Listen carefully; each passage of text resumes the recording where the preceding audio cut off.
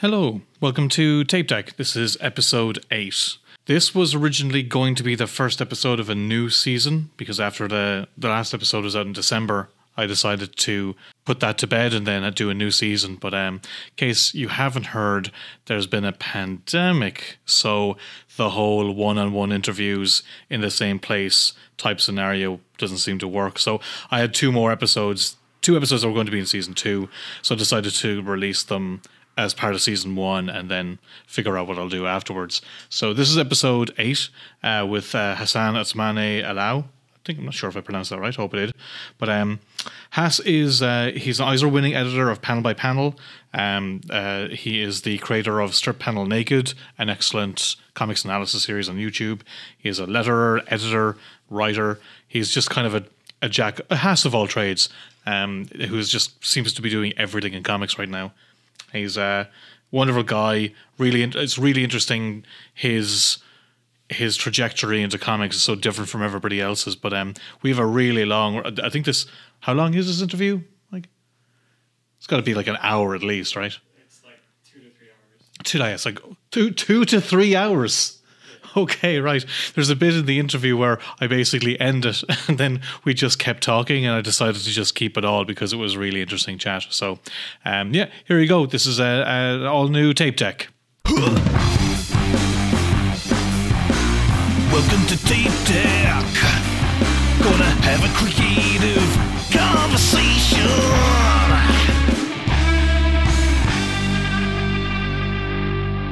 Hello. So, with me today is I'm gonna butcher your name. So it's Hassan Otsmane. No, close though.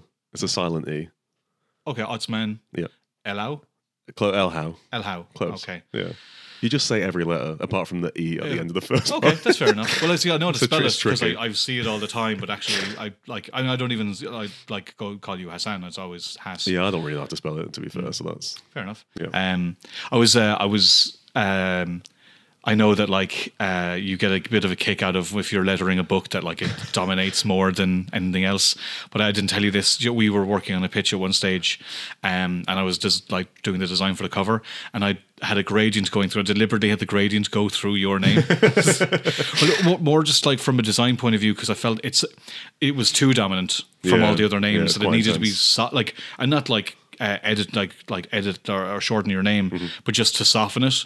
It just made the design just kind of gel quite nicely. But I got a kick out of knowing that you got to get a kick out of it, and I was stealing that from you. It's funny when it's like 2 or 3 quite short names, and then there's a Dynamite book that's coming out soon that has it's 3 fairly short names, and then there's and then mine's twice as long as everyone else's, and it looks so stupid. And I always feel really bad for the designer because it feels so stupid to see. Yeah, that's it. Because your name should be on it, but I think there's creative ways to make it work. Because you're right. Because you design books you want it to look good. Yeah, I don't mind splitting it. I think people have a problem with splitting it at the hyphen, which I don't really mind. Okay, that makes sense. I don't mind doing a new line break or whatever. Yeah. But anyway, that was make it as long as possible. This is ridiculously inside baseball already.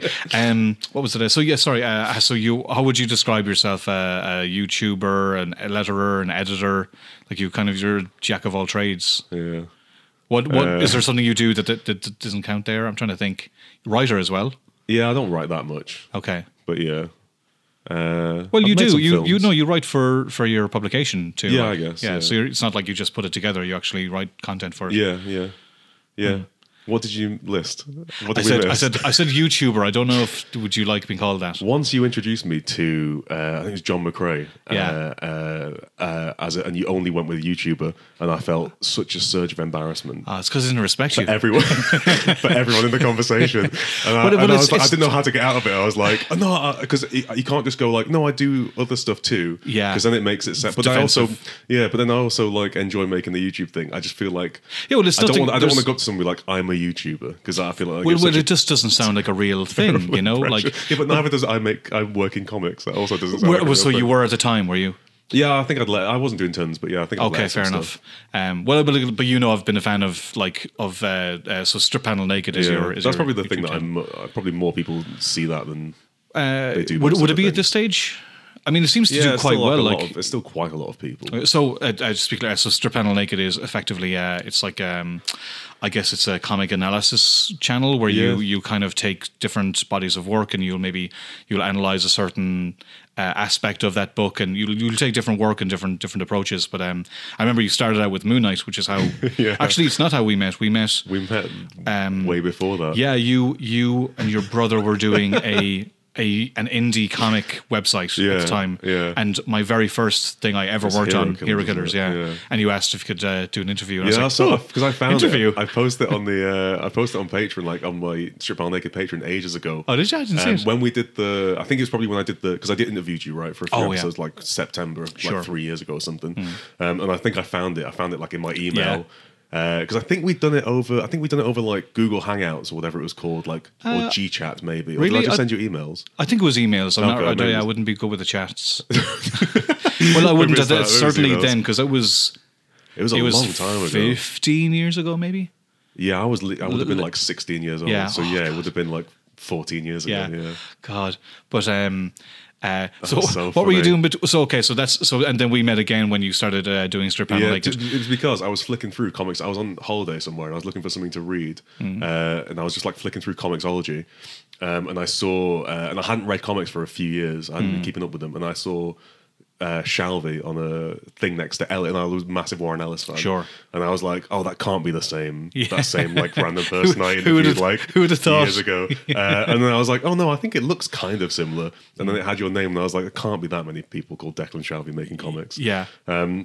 And then I bought like the trade because it was out in trade by that point. I bought the trade and I just devoured it like in one sitting. And I was like, oh, that was incredible. And then that was what got me started to kind of reading comics again on a more regular basis. I didn't know that. Yeah, I was because I'd sort of. Well, it happens to everybody. Everyone kind of goes through. I had no money. Yeah, well, as a student. if student, you discover girls and you've no money. So something's got to give. Yep. Sorry, Batman. You close that door. Yeah, and I hadn't. It was because that would have been. When did you make it? When did it come out? I think 2014. I think is when I drew it. Yeah, so it probably wasn't that long. So 2015. it's probably 2015 was probably when I saw it. So for about 3 or 4 years, probably I wasn't reading comics like regularly. Yeah, and then that got me back into reading comics regularly. So that's to make it about me, but I'm just about to do it. That's been one of the nicest things I've heard. Lots of people have said nice things about Moon Knight, but I hear a lot. It's the book that got me back into comics, which is crazy for me because similarly, when I was in college, I wasn't really reading comics, and it was Warren Ellis's Planetary, and Warren Ellis and John Cassaday's Planetary, and Ultimates. Art cred, exactly. I got to put my money where my mouth is. But and Ultimates, the Hitch and Miller's Ultimates, and I just remember like blowing my mind. Yeah. And there's something about a comic that brings you back into the fold. Yeah, it was mostly the writer. Fine. I had no considerations for my entire career is based off working with that writer. But I had the same thing because I first got into comics and I read. So my friend had one of those black and white Essential Spider-Man volumes that had like the first 30 issues or something like that reprinted in it. And I'd never read any apart from like the Beano before that. I'd never read anything. And then I went to a comic book shop, and now it was around the time that Bendis was doing New Avengers, right? Yeah, with Eminem. No, Hitch? Was it Hitch? I think it was Hitch. I don't think Eminem did any of the Finch.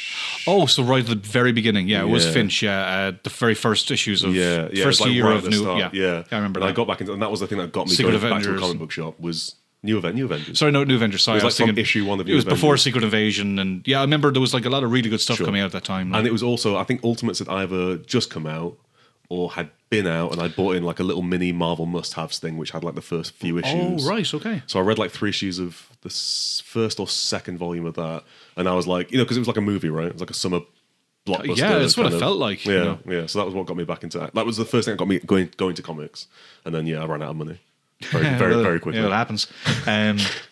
But so what was so that's what I was kind of curious about. So we talked when you were a teenager and the gap between. So what was your actual education? What did you go to college for? For film production. Oh, okay. I wanted to draw comics, right? Sure. So that was my thing, and then you had to draw, right? You had to know how to draw. That tends to be the case. That was the stumbling block for me for a long time.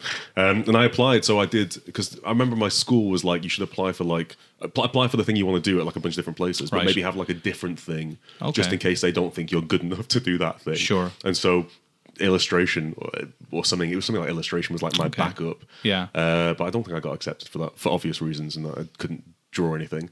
But I figured that I got into But you film. clearly have you've a good eye, like hence why you're the design work, I mean, you've terrible beautiful eyes. eyes. I'm looking at you right now, but but you've got I can tell you have an aesthetic and an But I can't- approach, but I but can't the physically draw. drawing is different. Yeah. I can draw I can draw an okay Batman head. Okay.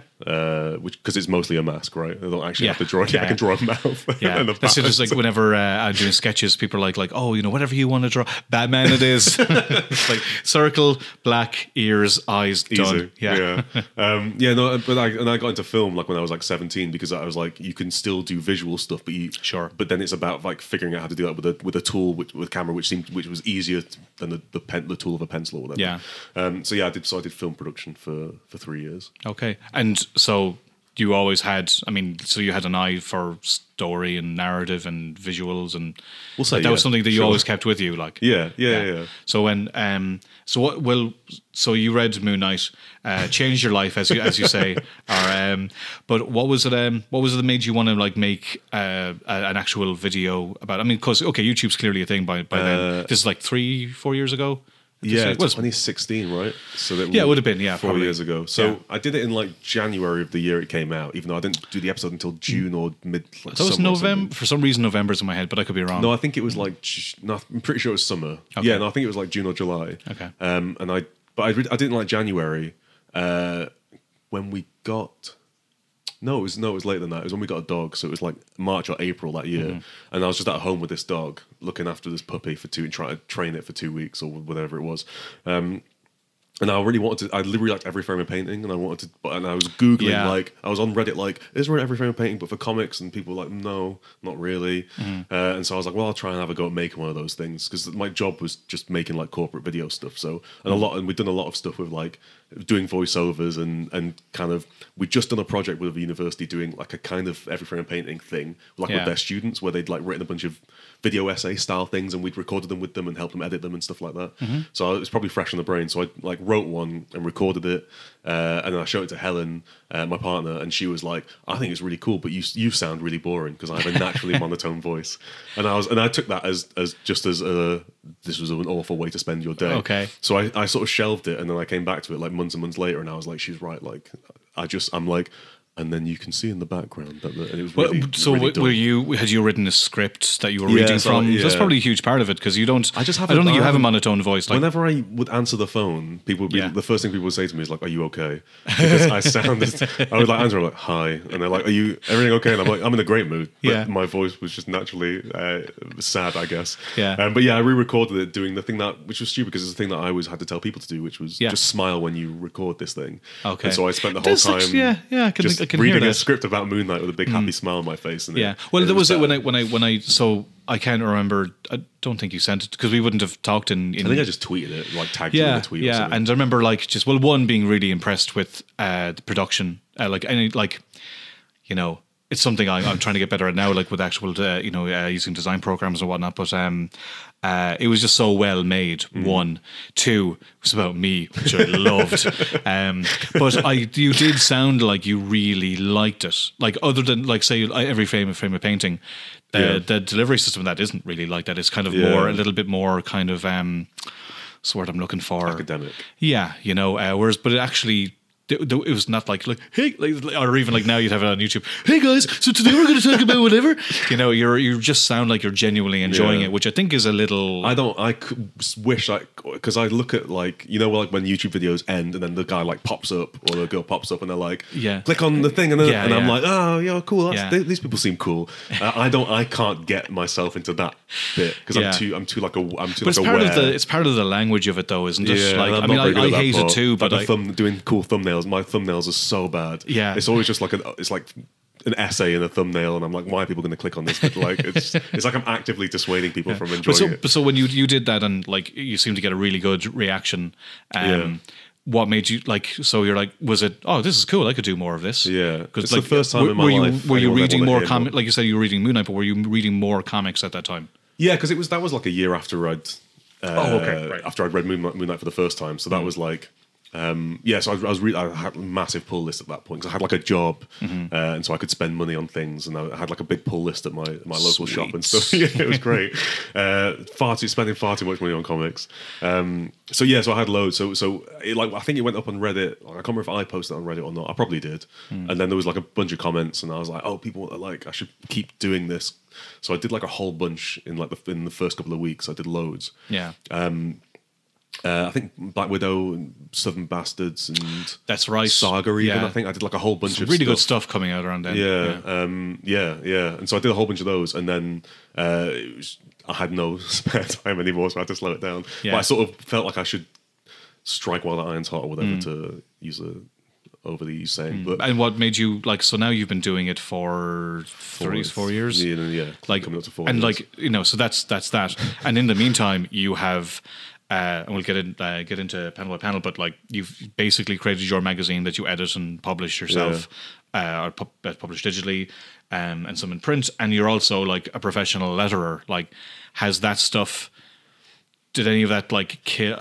I guess the weird thing is once you really get into something that's your hobby, it can really start to kind of wear you down. And making that kind of content, which is what I liked about Strip Panel Naked, is that it feels like you're enjoying it. It feels like it's something you're genuinely into, and you can't really force that. Yeah, or maybe you can. No, I have less time to read comics. Sure, but.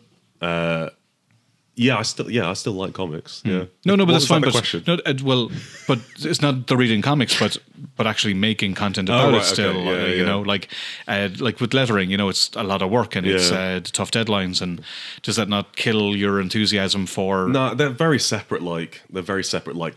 Things to get into. Still, Strip Panel Naked is probably still like my favorite thing. Yeah. To do, but it's also the thing that's easiest to put.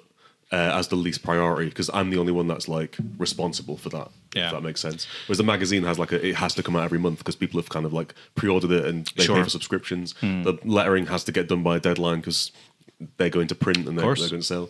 Strip Panel Naked is like the one thing where I at one point I was doing like 4 episodes. I was doing like one every single week. Yeah, that was like a year. Well, even I have no idea how as someone who for me it was too much. I kind of stopped watching. Right. Well, not stopped watching, but again, it was just too much. Finding the time to actually, because like I could see what you were doing. It's like, that's cool. I must watch that. Yeah. And then in the space of time, you have another one out. So I just kind of, I just didn't have the time to actually watch the stuff that you were making. Yeah, I did one. So 2017, I did like 50 episodes in a year. Was that, you weren't working as a professional at the time, were you? No, I wasn't. Okay. No, that was my last year in my old job. So I would assume that that's kind of the glue that holds the internet together. Really, is reliability, isn't it? Yeah. No, I wasn't going to say pornography. The problem is with YouTube is because I don't really understand it, but there's algorithms and they want you to make longer content and really regularly, way more so than once a week. So I was already in a bad place by only doing one episode a week. So to me, it was to do 2 a month is not the end of the world because already YouTube's probably not going to be pushing my stuff compared to someone who's doing 3 or 4 episodes a week. Do you mind me asking, because I'm just so curious about it, were you making money via YouTube, or did it have to be? I've only got ads on I have ads on one episode. Did it matter? Just to see if it would do anything, and I think I make $1 every 2 or 3 months. Sweet. So it's awful. Yeah, it's weird. Patron is for sure. My patron is pretty good. Yeah. And I like to keep it populated. I assume it's good that you're making enough through Patreon to the time you're spending on it is justified. Yeah, I don't think about it too much, just in case it isn't. I guess so. Yeah, it can be demoralizing. It probably isn't. Yeah. But because I do loads of stuff on the Patreon, extra stuff on the Patreon, which is really good fun. So I don't know if that necessarily counts. But it's at a healthy level, I think. Yeah. Yeah. And so then you did the Patreon, and that helps with Strip Panel Naked. What made you want to do panel by panel? You were already doing a comics analysis content online.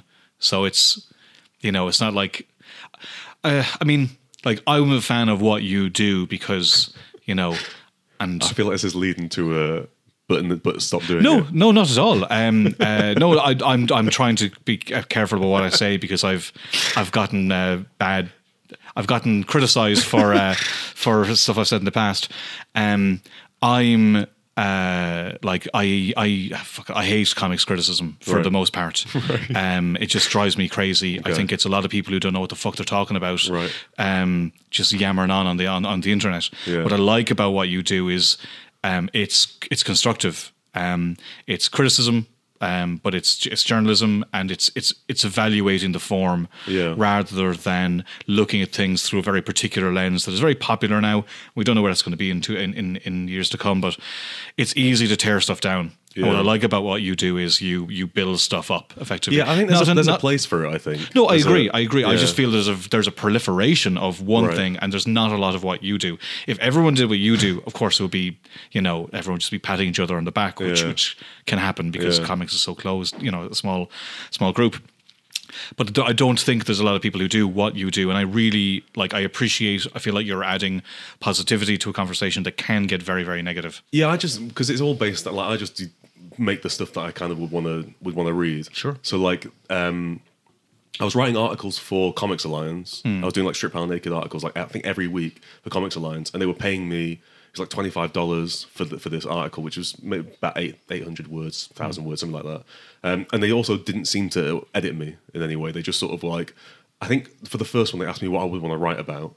And then after that, I just wrote it, sent it to someone. They were like, yeah, it's fine. And just put it online. I was like, okay, cool. So basically they were just paying me $25 a week just to write about something that was which you'd already done the work anyway. You've done the preparation, so you're just making money. I was like, this is great. So I did that, and then Comics Alliance closed down very quickly, which may have been business decisions like that. And then I got a bunch of emails from people, and I'd reached out to a few different places, and I was like, I want to carry on doing this. It's quite good fun. And most of them would either would not pay me, or they would do the pay-per-click thing. And I was like, it's Strip Pound, it's such a niche audience. Sorry, what's pay-per-click? Pay-per-click is you get an amount of money per 1,000 people that view that page. Oh, okay, right. And it was not a lot. And I was like, well, there's not a big. So if I'm not getting paid, or if it's that kind of way where I'm not really going to get paid very much, I may as well just do it for myself. But then I was like, I'm already doing it on the Patreon anyway, so I'm just kind of doing more for the same people, which is not necessarily a problem. But the fun part about that was getting it out to other eyes.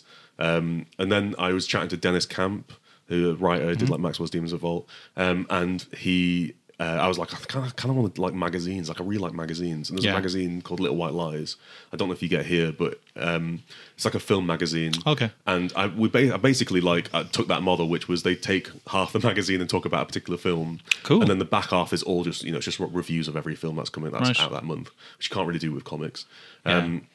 And I really like that because it was even if the film wasn't particularly great, even if their cover feature was not the best film in the world, it was really interesting. I always find the behind the scenes stuff really interesting. And having a bunch of different essays on different forms and looking at the history of the work of the director or whatever. There's loads of different stuff you can do just to kind of add more flavor to a film that you think is kind of interesting, even if you don't think it's necessarily the best film that's come out that month. You think it's an interesting film still.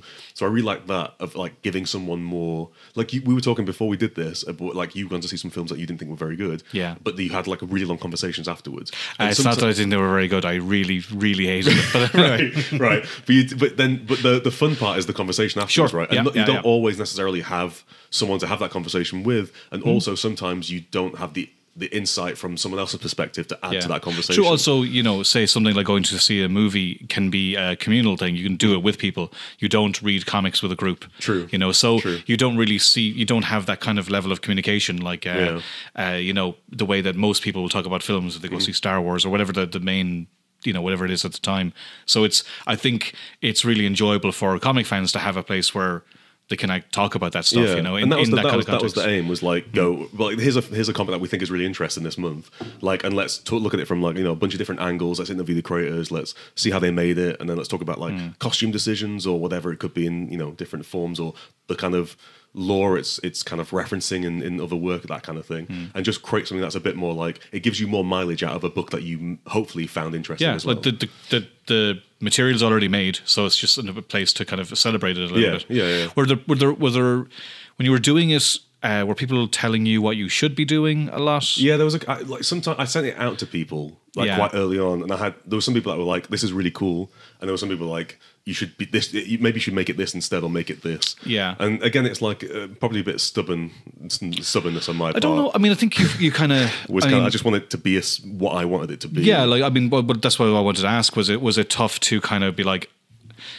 I have something in my mind and that's what I want to do, and thank you for the input and I appreciate it, but that's not really where I'm going with it. Yeah, that is a lot of not stuff. Really, because no? it was like, because okay. if it didn't work, it didn't work. And when I was originally planning it, I didn't plan it to be like a monthly thing. I just thought I'll do one every now and then as like a cool special thing, and then the reaction was kind of so positive to the first one that I thought, again, same with Strip Pal Negro, I was like, let's just keep the momentum going on this thing.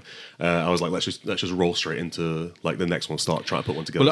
And I should for anybody who doesn't know, Panel by Panel is a monthly online magazine, basically. Digitally, you release it digitally, pay through Gumroad. Mm-hmm. So it's just a digital magazine. You download a PDF and it comes out every month. And you concentrate on specific comics with a lot of contributions from other people about whatever they're reading, or you analyze different aspects. So I just really didn't say what it was. So we started talking about it. The first half is about one particular thing with like a bunch of different essays and the big interview, and then the second half is like unrelated to that comic, but we do like craft features or interviews with creators where they interview each other and stuff like that. So it's I love stuff like that, you know. And I suppose it's tough. You don't see much of that online either. Like even through websites or whatnot, there's not that type of that content isn't even being giving out for free effectively. So it's a great place to do it. It's weird, the interview thing, because like I love reading interviews. Yeah. But when I spoke to a bunch of other like critics or people that write for websites, that was the one thing I got feedback from people saying, like, people don't read interviews. Like they don't read, but also website interviews are kind of different than what we do. That's true, yeah. But interviews were like, but it's also like one of my favorite things to read is like an in-depth interview with someone just talking about their work. Like, I know you were reading the Eisner Miller book recently. Like, I read that at the time when it came out, and I love, because it's not just interviews, but an interviewer interviewing somebody isn't the same as a creator talking to another creator. It's partly the reason why I do this as well, is because like you and me were having a chat before this, but like. And we were talking about some creative stuff, but what I like about doing this podcast is I have friends who I'll chat away and we'll talk like about like, you know, I don't know, industry stuff or whatever. Yeah. But you tend not to have craft conversations unless you're drunk. And what an excuse to do this is to have a space where I can literally just talk about that stuff. Yeah. Especially with somebody who you like or respect, who you don't want to be annoying. Sorry. I'll move over for the next guest. I don't like or respect you. You know, like say I had Marcos Martin on for a while before, and I was hanging out with him and having, you know, lovely chats, nice guy. But I do want to be like, so when you worked on this, because, you know, you feel like a weirdo. But by doing the podcast, it's an excuse to actually ask those nerdier questions. But as regards, so how long Panel by Panel has been going on? 2 years? Since 2017, like June 2017. I start things in June for some reason. Yeah, and are you still engaged with it? Are you still enjoying it? Yeah. Because it's different every month. Yeah, it's hard. Like, I really like the bit. My favorite bit, now this is going to sound bad, but my favorite bit is like the week after it's come out, where I don't have to think about it for a week. That's a really fun week. And then the bit is like 2 days beforehand when it's like done, and I kind of like flick through it. Yeah. And I'm like, I can't believe we managed to pull this thing together again, like month after month, because it's really long as well. It's like 100 pages. Yeah. It's far when my dad sees them. Because I've had some print ones done. Yeah. Like I had some delivered. My dad rang me up and he was like, "These magazines just came." And I was like, "Yeah." He goes, "Too big. Far too long." And I was like, "I think they're all right." He goes, "You need to make them half as long." And I was like, No, I think they're fine. And I just heard him just go, "No." I mean, they are very long.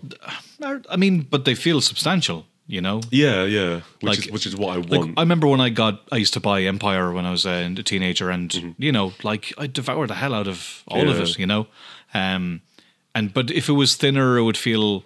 I would feel more slice, I think. Yeah. You could just do the features on one thing. That could be what it is. Yeah. but I don't think you'd enjoy it as much. No, part of the putting it together and the panic of putting it together is quite enjoyable. Like I quite like that, like the fear of like, will this get done in time? Like I'm having that next. So now January's is out on Wednesday as we're recording this, like on the Wednesday. So in like 3 days, and it's not quite ready yet. So that's quite stressful. But I'm already also because it's a quick turnaround for February as well. It's only like 3 weeks. So I've got to get the second one. The February is done in like a week after this one comes out, which is horrible. And then March, and it's like time keeps moving. Right? Yeah. Time doesn't stop for a few weeks, which is quite. Be nice if it did for the magazine. It would be nice if it's just time vanished for like 2 or 3 weeks. And then I would. I mean, especially if you're a freelancer, you know, like that, like time is gold dust, you know. Yeah. And but it is good. But it is good fun putting it. And like I love laying it out. Like I love laying it out. And I was going to say I love editing it, but that's all there is to it is editing it and laying it out. But I really love working with writers and like getting the things kind of refined. And I love all that process. But I mean, it must have been. I know. I'm sure it's not the reason you were doing it, but like, it must have been a really good way to talk to a lot of writers who are working, like doing big books now. At the time, I think, remember, I met Lonnie. No, yeah, it was Lonnie. Crap. Which one was it? No, it was Lonnie. I met him in New York, and I knew his writing.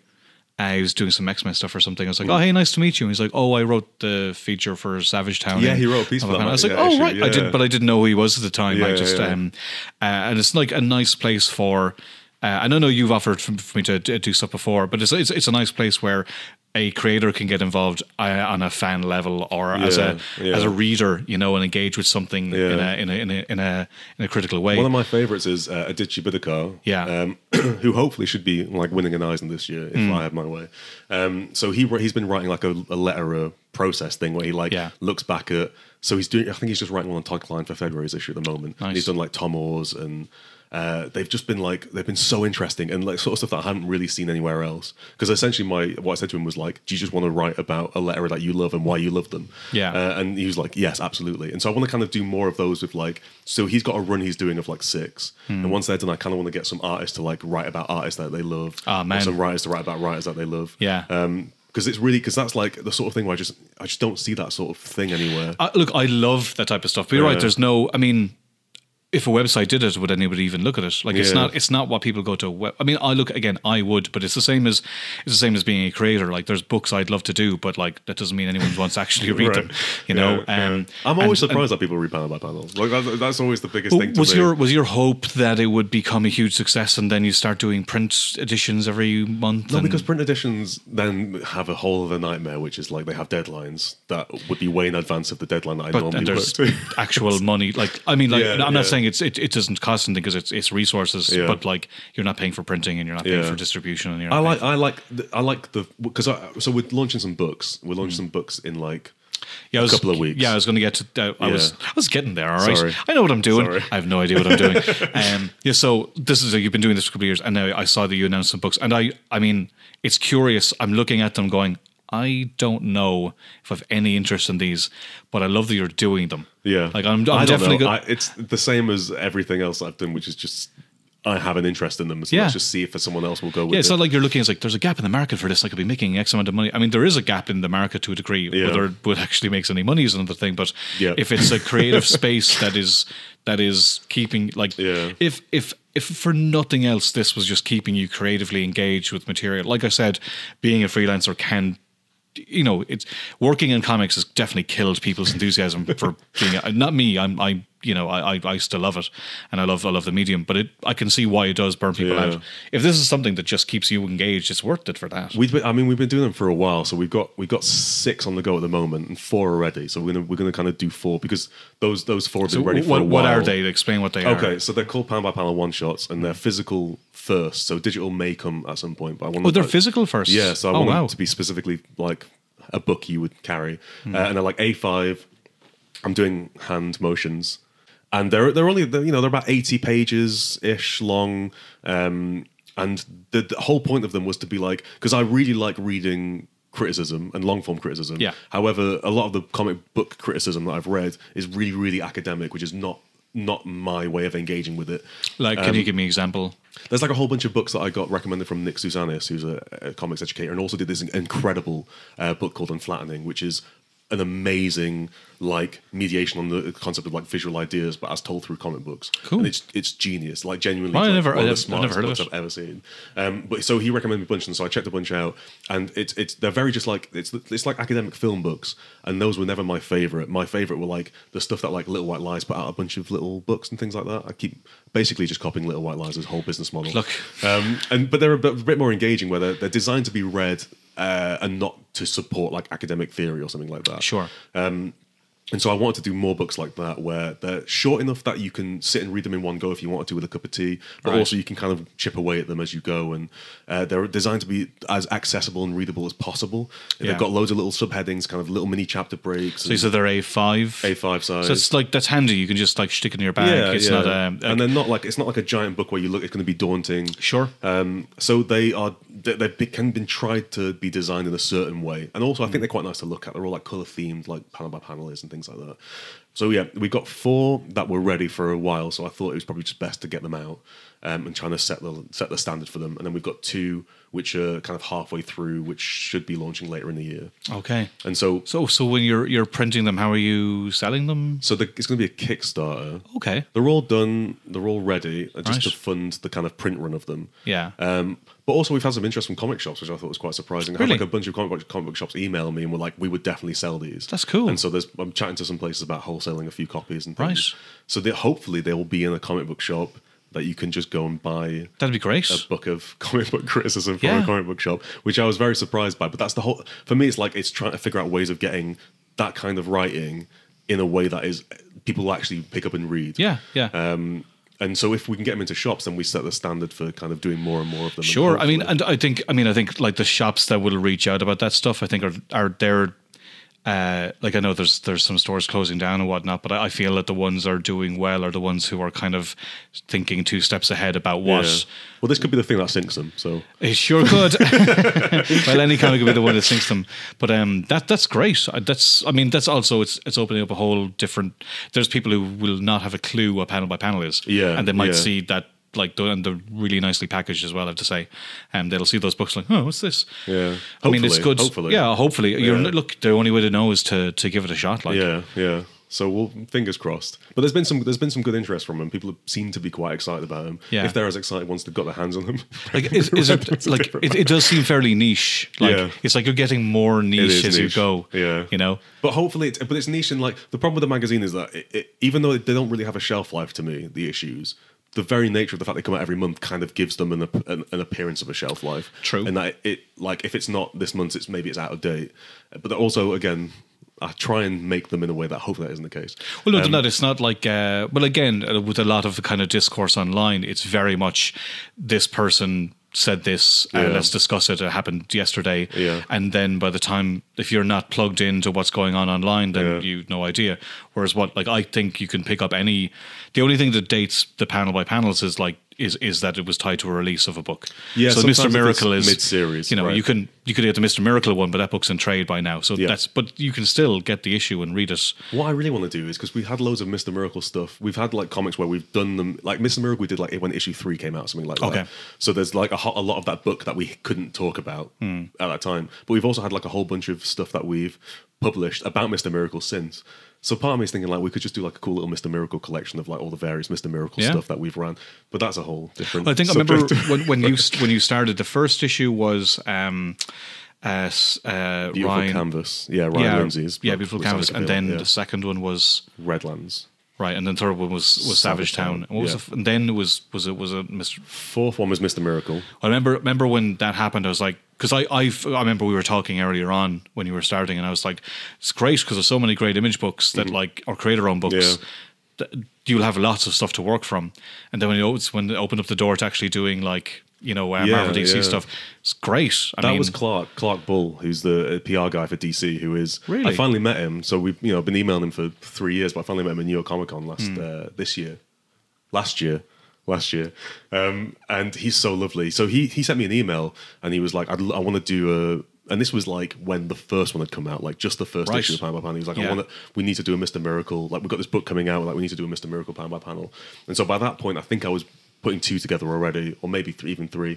And I was like, yeah, that's amazing, because obviously I was a big fan of Tom King's Vision with Gabe Walter.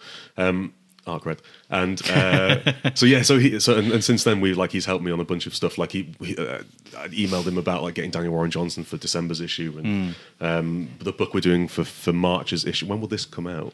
I don't know. To be honest, I'm just going to stack them. We're doing Batman Universe, the Bendis Nick Darrington book. Oh, cool. For March, so he's helped me sort that out. He's amazing. He is such a like. As a PR person goes, because that sounds like I'm insulting him. No, because I don't have great. No, it sounds like you're insulting all PR people. Yeah, it's because I don't really have a lot of PR people that I speak to. But he's the one that really pushes a lot of stuff, and like he's always in contact with me about what can we do for certain books and stuff, and also has a very good awareness of, because he knew what the magazine was and he'd been watching Strip Pound Naked and stuff. Like he knows the kind of things that we might be into. So he's amazing. He's really, really cool. Well, I mean, but I think it goes to show. Like I said, I was at this Q&A with the director during the week, and it was funny. Like this guy's like, I think he's like in his 60s or something. He's been on for years and years and years. And there was questions in the audience, and someone said, "Do you have any advice for young filmmakers?" Yeah. I could hear someone behind me go, "Oh, for goodness sake!" But like essentially, the guy's advice was like, just make something, And whenever people ask that in comics, it sounds like a trite response, but it is the best response. In case in point, if you had gone to DC and said, "Oh, I'm doing this thing because I possibly," they'd be like, "Get the hell out of here!" But the fact that you made 3 of them, like the proof was in the pudding, effectively. Like that's. I assumed it may have been like someone that was working on the book or whatever had mentioned it. But no, it was just Clark. He was just like he was already into kind of the stuff I was doing before that. And then was it easy when you did it with some? I think was it Hulk was the first one, the Marvel Hulk one. Was I think Hulk was the first Marvel one. Hulk was because I think that was through Will Moss. Okay, so I emailed him some PR like. Because we're such a niche thing. Yeah. Like I think some PR people don't have time of day for me. So like the Marvel PR, I've never had like great like back. Not they've been good. Like a few times I spoke to him, but like it's been much easier for me just to reach out to like a creator or an editor on a book, which is not really a good use of their time. Yeah. Yes and no, but I mean, there's something to be said for like just going straight to the source. Rather, Black Bolt was the first Marvel one, which was right, okay, right, yeah. But I was so happy to see that because it just opens the door.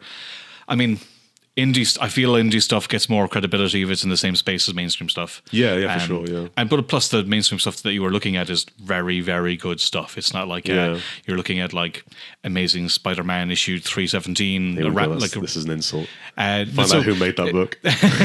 I probably have it, to be honest. But but it's not just about a random thing. It's like creators trying to do something a bit more ambitious than a monthly book, which probably sells better than the one that's coming out.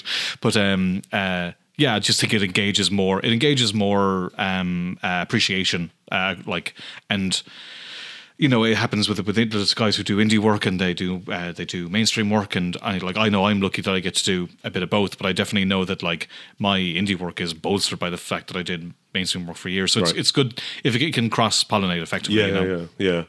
Wasn't really a question there. I was just telling you something. We do it with like I think it's cool when we do it with like some of the regulars allow us to have maybe people who are less well known, which is good. Which you want really we can sell it on the basis of the cover book. I guess is the big promo image, but like we did some with like.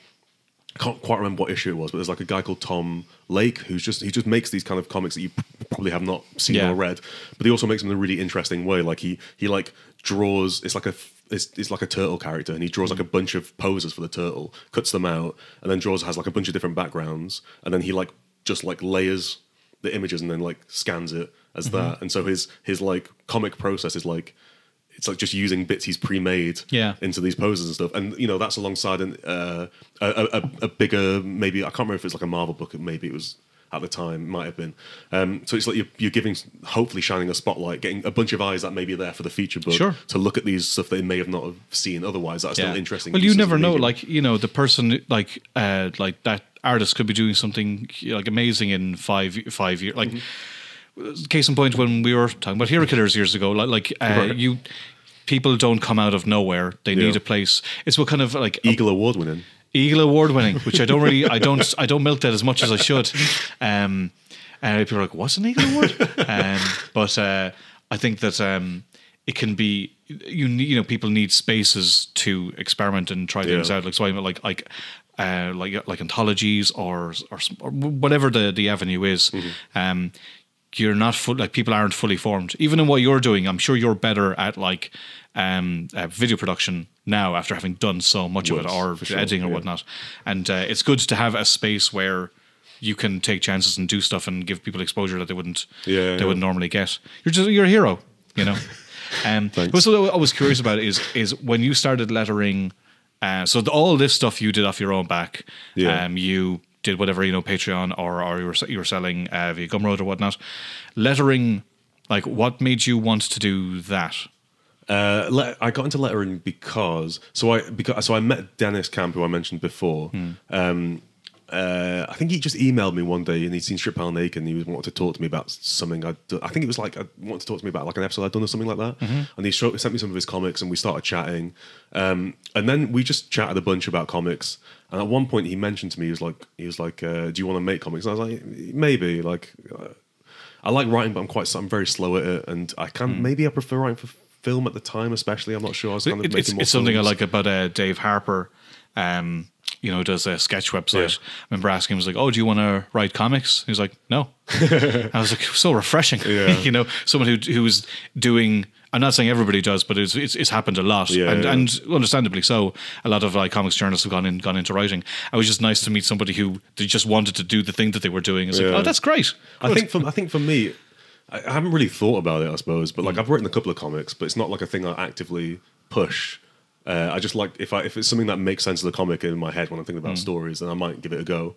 But I still kind of maybe prefer directing because even when I was making films, writing was never like my main thing. I much prefer directing, which is probably accurate in the sort of things I write about. Is I much prefer that kind of like the visual storytelling bit. Sure. There is no role for that in comics though. There's like you would need like a writer and then a guy to interpret it, and then an artist or something. Yeah, like there's something really I'm kind of working on that. If it all goes ahead, I would be co-writing effectively. Right. But like what I've done is come up with the cover treatment and cover design, and you know I like the showrunner isn't the right thing, but direct being the art director of a project basically, right. Like or having an idea for something and helping kind of form it. I quite like that, but like again, like you said, that's not really there isn't really a comics bit for that. Not really, you know. And it's a nice thing that by writing, it's interesting that like by starting writing, I've been able to have more. I don't want to say like, because also I don't want. Art director is a term that I think is good and bad, like because you don't want an art director over your own stuff if you have your own ideas, but if you're able to appreciate other people's ideas, it can be a great experience. Yep. But I do like the idea of having something and helping making it into a thing. Yeah. I think editor's probably a bit closer. I imagine, probably side, to a degree, you know. I really like that side of it. But Dennis was like, you should try lettering, because he's like, I think you might be like lettering might be like a thing you're into. So I gave it a go for like a short story, and I really I think it's some sample pages on the project he was working on. He just sent me some art, and so I kind of had to play with that, and it's terrible, but I really enjoyed it. And then I did like a couple of little shorts with people, which again were quite bad, but like I really enjoyed that bit of it. And then I just kept doing more and more of it to play with it, and more as I realized it was like that was the thing that just like really stood out to me, is the thing that I genuinely loved was lettering. And the more I did it, the more I fell in love with it. And it was like I just found the thing that worked for me. Like I had to go at coloring, and it wasn't my thing. I had to go at writing, and I like writing, but it's clearly not the thing I was like pushing to do like more and more of. Whereas lettering just like made sense to me. Come at the end, everyone's done the hard work. I will say this: everyone likes to have a go at every discipline except drawing it. You know, I can do a cracking comic of 30 panels of just Batman's head with some nice lettering next to it. I mean, I'm sure that like editing. Because in a way, I'm sure lettering to a degree is a lot of editing. Like it's a lot of trying to figure out what's going to work within a certain, so I can see why that appeals to you. But also, did editing the work and help inform your lettering, and has the lettering helped inform your evaluation of other work? Or I think like the editing, I think came a lot from like editing from film. I think probably more so, like because I'm editing a couple of books at the moment, and like the comics at the moment, and more from comics are books, and more, but that's probably more from like the film side, like story structure and and the visual, like the visual. I was storytelling listening to an interview with Sam Mendes about 1917, Right.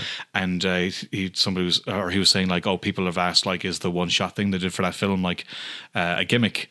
And he said, I thought it was interesting how his point of view on it. He said, like, we experience life as one continuous shot. We don't. He said, if you think about it, editing is the gimmick, Right. You know, because nobody experiences life like that. You don't just cut to things like. So if anything, this is just like the opposite approach. It's always really interesting. Yeah. Because like writing is editing. Like so much of that is taking stuff out and forming and moving things around. Yeah. But sorry, I think No, I think that's because I enjoy that part of like of the kind of like this is the story you want to tell. This is the way you want to tell it. Like how can I help you tell that in the most effective way? Sure. Like I really enjoy that process a lot. But no, lettering, like editing probably less so for lettering. Although I do make choices, and I don't know if this is good or bad. I just do it until someone tells me not to, basically. But like, you know, I might split things up in balloons, or maybe I'll bold a word that maybe as I'm reading it, like that to me, maybe we should bold that. And I try and just contribute to the thing. And if someone tells me like stop doing that, I'll stop doing that. Yeah, fair enough. But like I want it to, my part of the process to be more so than just making you be able to read the comic, but actually like a part of the engagement, the interaction with the art and the story that you're telling and stuff like that. So I guess part of that is probably coming from like understanding it by editing, I guess.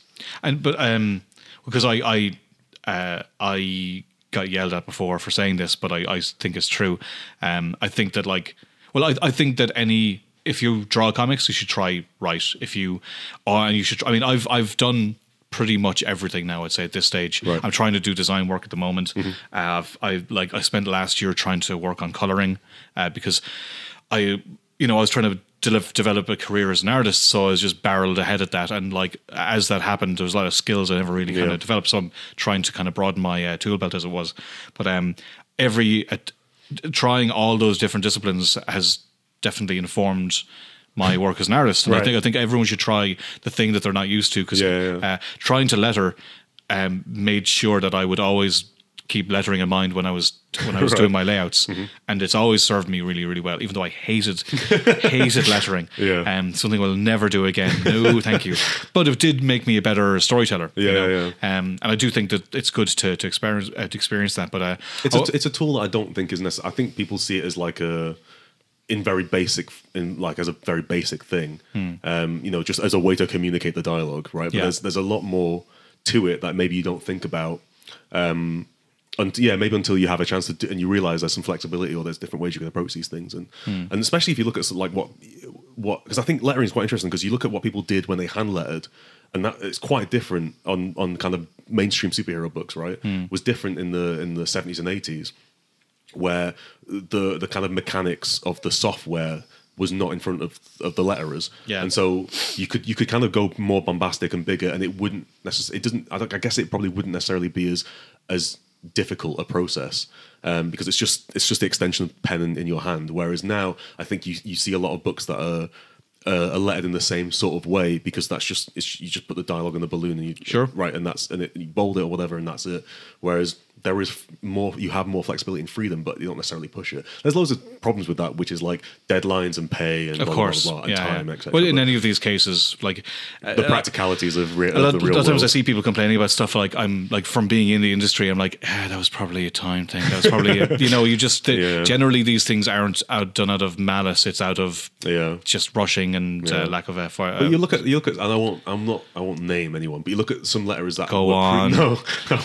We look at some letters that were pre-digital, Yeah. and the work they did then, and then you look at the work post-digital, and it's not as interesting. Yeah. And it's because it's like it's a big page rates, but also the kind of software means you have to figure out how to do a thing that may naturally just come to you by hand. Even say from a writing point of view, I could write something tomorrow and be fine, but I found the more time I can percolate on things. Same with the art too. I like to have a script well ahead of time, not because obviously it means I'm not waiting on script, but I'll find an idea might come to me like a few days later. I like to read the script, think about it for a while, the more time your brain can digest on something, the more likely it is to come up with like more interesting solutions. Yeah. So same thing with time. If you have to letter a book in a day, it's not going to be your most inspired stuff. Yeah, sometimes you're just leaning on what you know works. Yeah.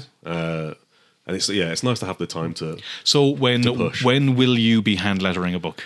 I hand lettered. I hand lettered stupidly an issue of Peter Cannon Thunderbolt with Kieran Gillen and Casper Wingard. Was that the kind of Eddie Campbell? Yeah. Oh, so you did that by hand? All by hand. Well, so with a iPad and a pencil, but yeah, in Photoshop. Okay, right. So it was hand lettered, but not like with a piece of pen. Was that ink. more difficult or?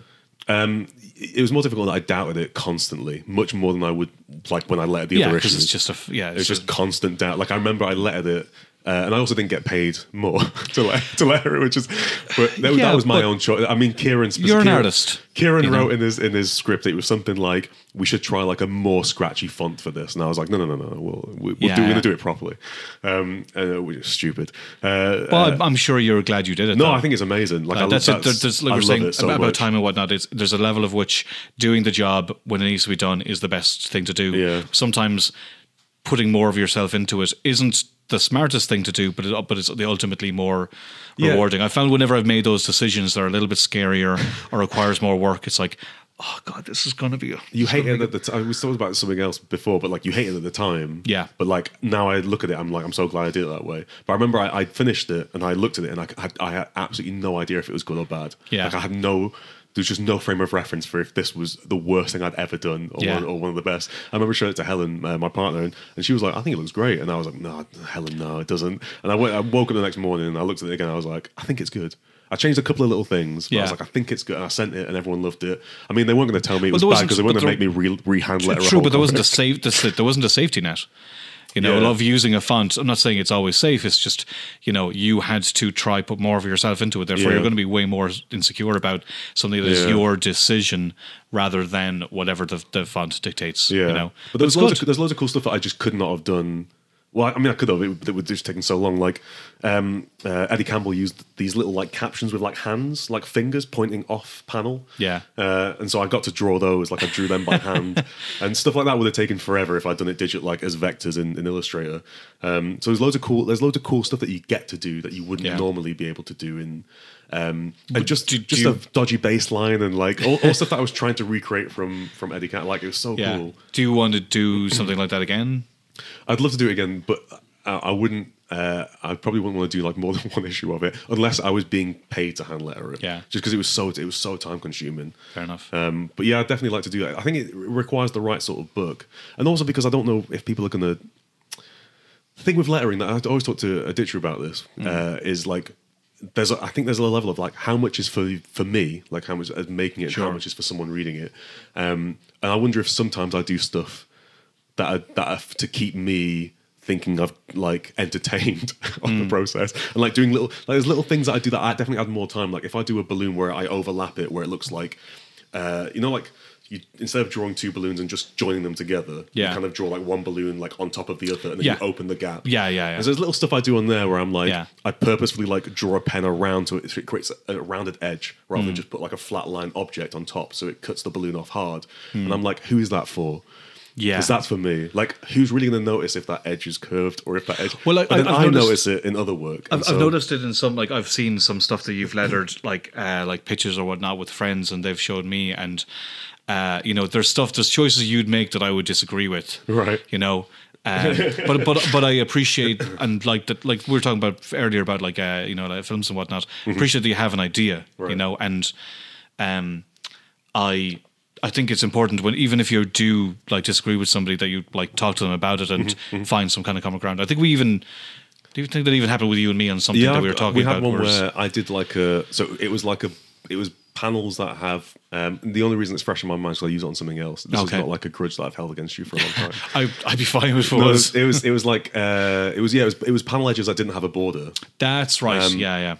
And I did like a stroke that like overlapped the edge of the border, which I thought was quite a fun. And you weren't a big fan of it, and I think we had like a conversation about it. Did like it, so yeah, he did. So it was fine. Yeah, it's like as far as I'm concerned, but then I used that on something else. Okay, which was probably a better fit for it. I did it on Artium's the book with Artium Protector. Oh, Protector, yeah. I forgot your letter. I did it on that, and but it especially I did notice it because actually I did notice that when did I you saw get that. upset about it? Did you?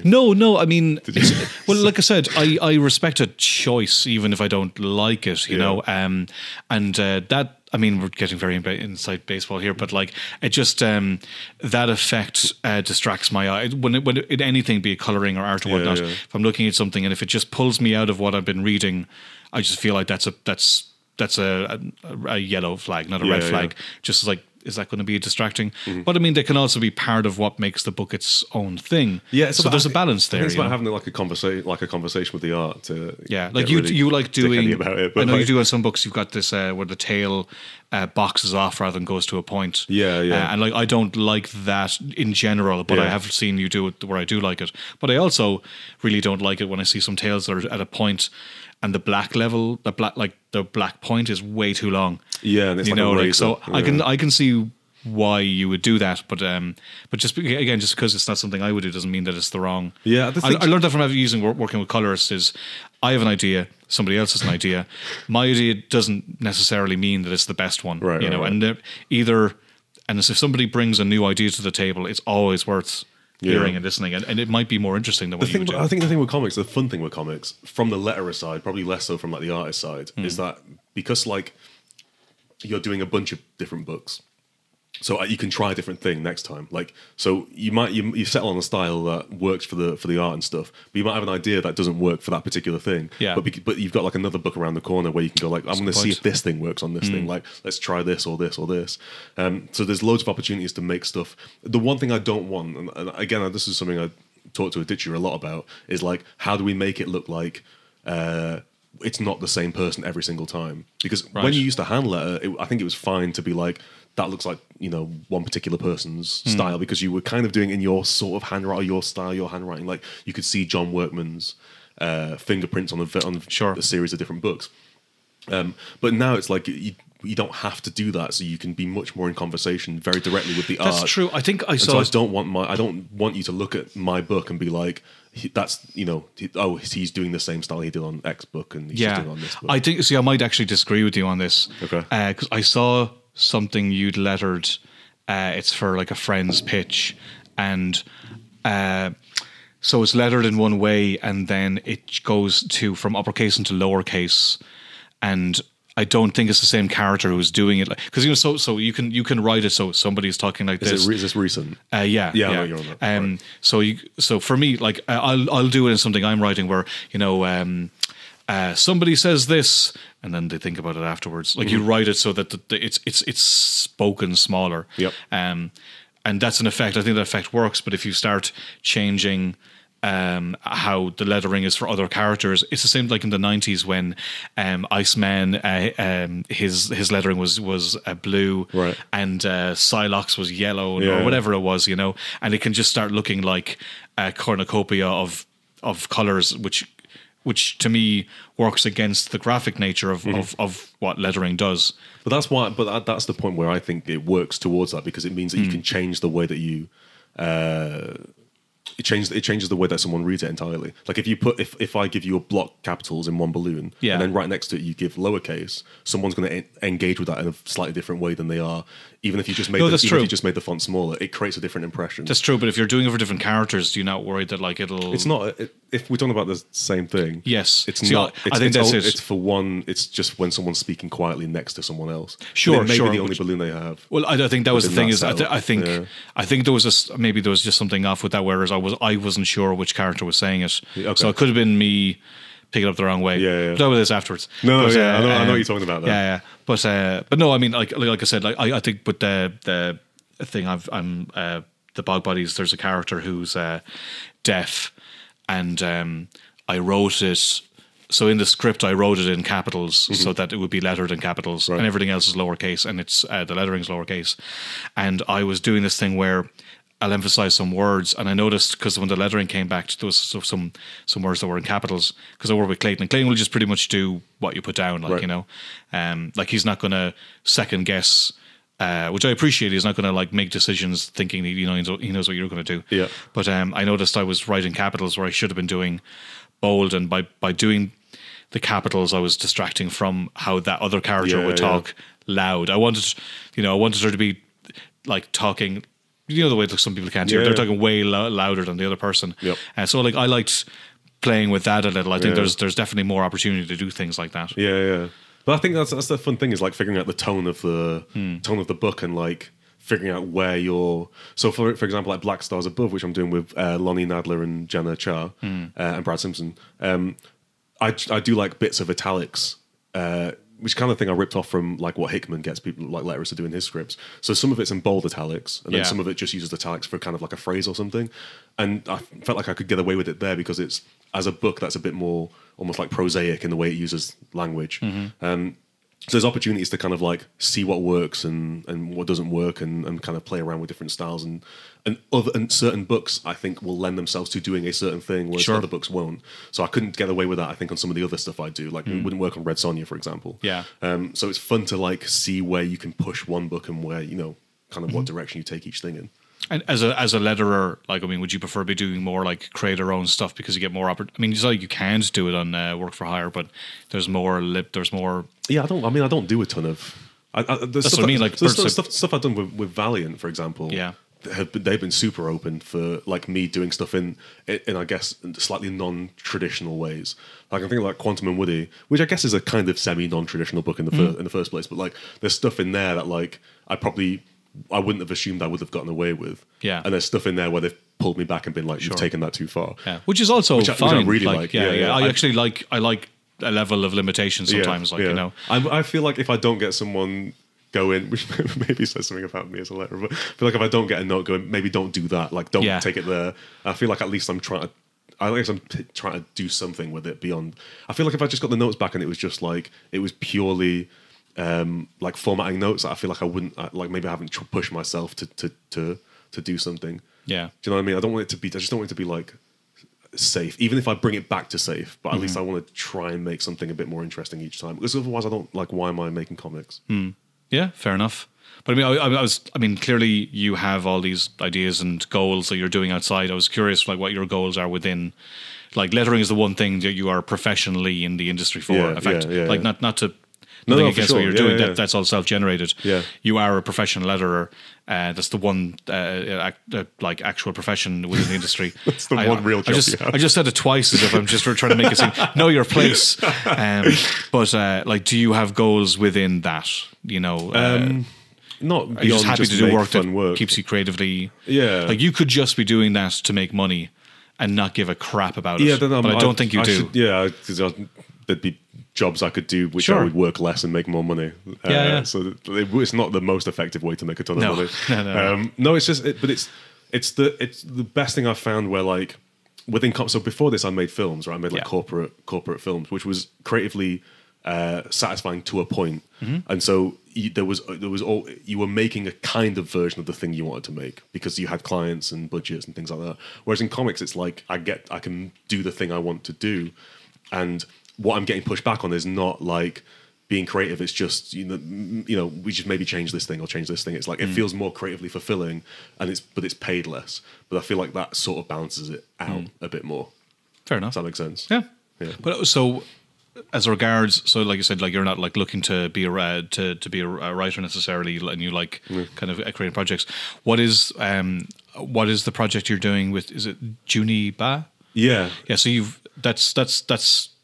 that hasn't come out, has it? It hasn't come out. Okay, it's still being drawn. Okay. It looks really interesting. Like, yeah, that was the thing where he sent me something. He sent me some of his comics. Probably like 2016, and I was like, "This is so cool! Like this guy's thing's so cool." And I just started chatting to him, and we talked about like stuff, and we were kind of into the same things, and we found we had like similar backgrounds, and we sort of really both bonded. love Moon Knight. He hates it. I was like, Declan Shalvey is like, the worst artist I've ever seen. I'm sure he's not alone. No, we found we just had like really similar backgrounds and stuff, and we kind of really got on.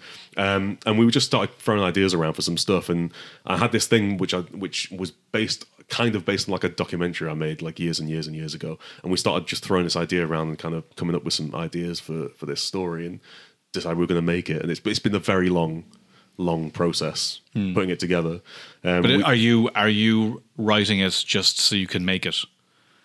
Do you know what I mean? Is the writing of it the way to facilitate the actual making of the project? Yeah. It's kind of like ever since I did this documentary, there was like a bunch of themes in that that I thought were really interesting, and I figured out I've been for a while trying to figure out like a way of telling that as a story. Yeah. Using some of the, but then where it worked for me was when I started chatting to Junie, and we talked about like our childhoods and stuff, and I realized there was quite a lot of material there. Yeah. That like linked into it, and there was some stuff that it made sense as him as a co-creator. Like that was the only way to tell that story was through that comic. So it's hopefully be finished sometime soon. Yeah. Maybe. No, I was just curious as to what your. But it was that's your very overall much goals like a there. case of like that one made sense of the comic to me, which is why we sort of pushed ahead. This we can edit this bit out, but I'm curious. Oh no. What do you think of like the state of like journalism in comics at the moment? I think there's loads of like great writing about comics. I think like for example what like Steve does at Shelf Dust, which I guess sort of used to be the MNT kind of thing, is really interesting. They kind of have done some kind of like similar stuff in the sense of panel by panel, where they kind of like they'll take like a mini series and get like a different person, like a critic, to write about each issue of it. Oh, cool! Which is really really cool. David Harper does loads of like really interesting stuff. Yeah, really like his long form stuff is like really quite in depth compared to what you're seeing in other. Yeah, it's I mean, I asked some people like, "Oh, have you read that?" And they're like, "Oh, I've done like because there's a paywall." Yeah, but I mean, I think you kind of just have to do that now, you know. Like, I mean, with most things, I mean, I definitely like support some stuff. I mean, I think I just went straight away with you, but there are some places where I realize I'm just going to pay $5 to you know a month to read good stuff, or you know, and I'm fine with that. I know not everybody's in a position where they can do it, but same as you know, you don't put panel by panel out for free. You know, it's if you just gotta pony up, otherwise you can't do it. I think I'm a huge fan of what Dave does personally. Yeah, his stuff is like very specifically him. Like it would be hard for anyone to recreate what he's doing, and like you know, if a different website was like, we need to get that, it would be almost impossible to do his, because it's just so much him. Yeah, it's very you know, it's not reviews, it's not even, I mean, it's very much from his lens, and that's why I like it, because I like because he'll have an opinion that maybe I wouldn't have considered, or a take on something that I hadn't considered, but it's also very well considered to take. Or so I quite like that. But is there some? Do you think, like, sort of case in point, like when people are saying, "Oh, you could be doing this, but that's not what you wanted to do." Do you think there's stuff that somebody else could be doing? I think the biggest problem you have is kind of like the problem that comics have, in that sometimes there's so much like being put out, that it's hard to like quantify what is the quality and what isn't. And I think part of like the magazine approach for Panel by Panel was like just saying like, get away from the cycle of like the big article topic of today or whatever, and just kind of consider some writing as it's presented. I think the problem with the internet is that it's so click driven and views driven that you have to kind of, to an extent, create stuff to drive the clicks. Like if Pound by Pound was online, I don't think anyone would read it, because I think you're right. You would need the thing to drive them to it in the first place. Yeah, agreed. Because there's loads of like, I think like there is probably more great writing now being done than there was 5 years ago. Sure, yeah. But it's finding like, how do you get access to it in the first place? And you can follow writers. I think there's kind of there's particular critics that I love that we've had in Panel by Panel, and I'll read, if they write for somewhere else, I'll definitely read that thing. But it's also so much so is the brand of the website or the magazine or whatever, and money, of course. Like like if you're going to be reading all these comics, you know, now with a day job, you know, or like I have a lot of sympathy for people who, you know, there's a craft to this, and in order to do it, they should be paid to do it. But who does? You know, like you said, Comics Alliance at the time, but you know, that's gone. And there's only a handful of places now. I mean, Pound by Pound pays, which is because we charge a kind of an entry fee, so to speak. And David does when he does like kind of guest articles and stuff like that, because he has the same kind of resources. But beyond that, you need to be hitting like the kind of comicbook.com numbers or the Newsarama numbers, to kind of pay people. Which, I mean, and you know, no slight on those websites, but like, there's no real point in doing another one of those types of websites now. Yeah, exactly. Yeah, and they've got the market locked down on what they're doing. Like it's To me, it's like I spoke about this on maybe like the first, because I've done David's podcast like a couple of times. I think the first time, I think it was that podcast, I talked about like how I would approach a site like that, Right. Which is basically what became sort of panel by panel, I guess, in a way. But it just feels like they're designed to. There's a very specific design to those. Like if you go on comicbook.com, you click on the thing that kind of gets your interest, the clickbaity title. Yeah. And then once you hit the end of the title, like the next article is basically there. Yeah, so I their noticed. design is you scroll, right? Their design is you yeah. just keep going till you find the next thing you're interested in, which to me is not the way that I would want to engage with the I content. don't. I mean, I look at it. I'll read a thing, but I don't scroll. Like I Yeah. don't have time. I have to get Yeah. back and swiftly draw on a panel. But that's a lot of places rely on that thing. But it's so what you do by that is you kind of destroy the longer form critical writing stuff, which is but then there is a platform for that, which is how David's figured it out on his subscription model. There is readers for that thing, but it's just the clicks and the conversation will never be about that work. So like panel by panel has a dedicated reader base, but will never be like the hot topic article of the day in part with design like that. But also people wouldn't It's not what they're people coming can't for that read for. it. So in a sense it's harder to then promote your thing because you kind of need the buzz around your But you work. carved out your own space. Like there was nobody else really doing specifically what you're doing. Yeah.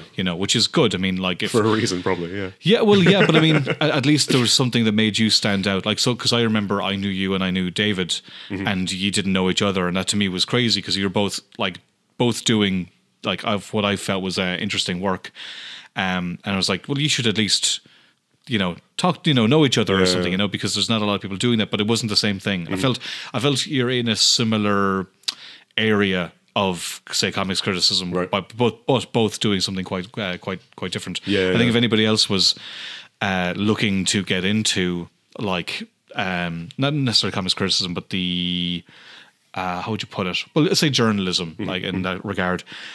I think it's the same thing I would say to some. Well, not that I'm the person to give advice for that, but I would assume is if you want to draw comics, you're just going to start and what happened with you with meeting the DC guy, you just got to make the stuff, and if you have a voice, maybe that's something that comes through. Yeah, I think that's the problem is developing a platform, which was not necessarily really my intention, but just because I was so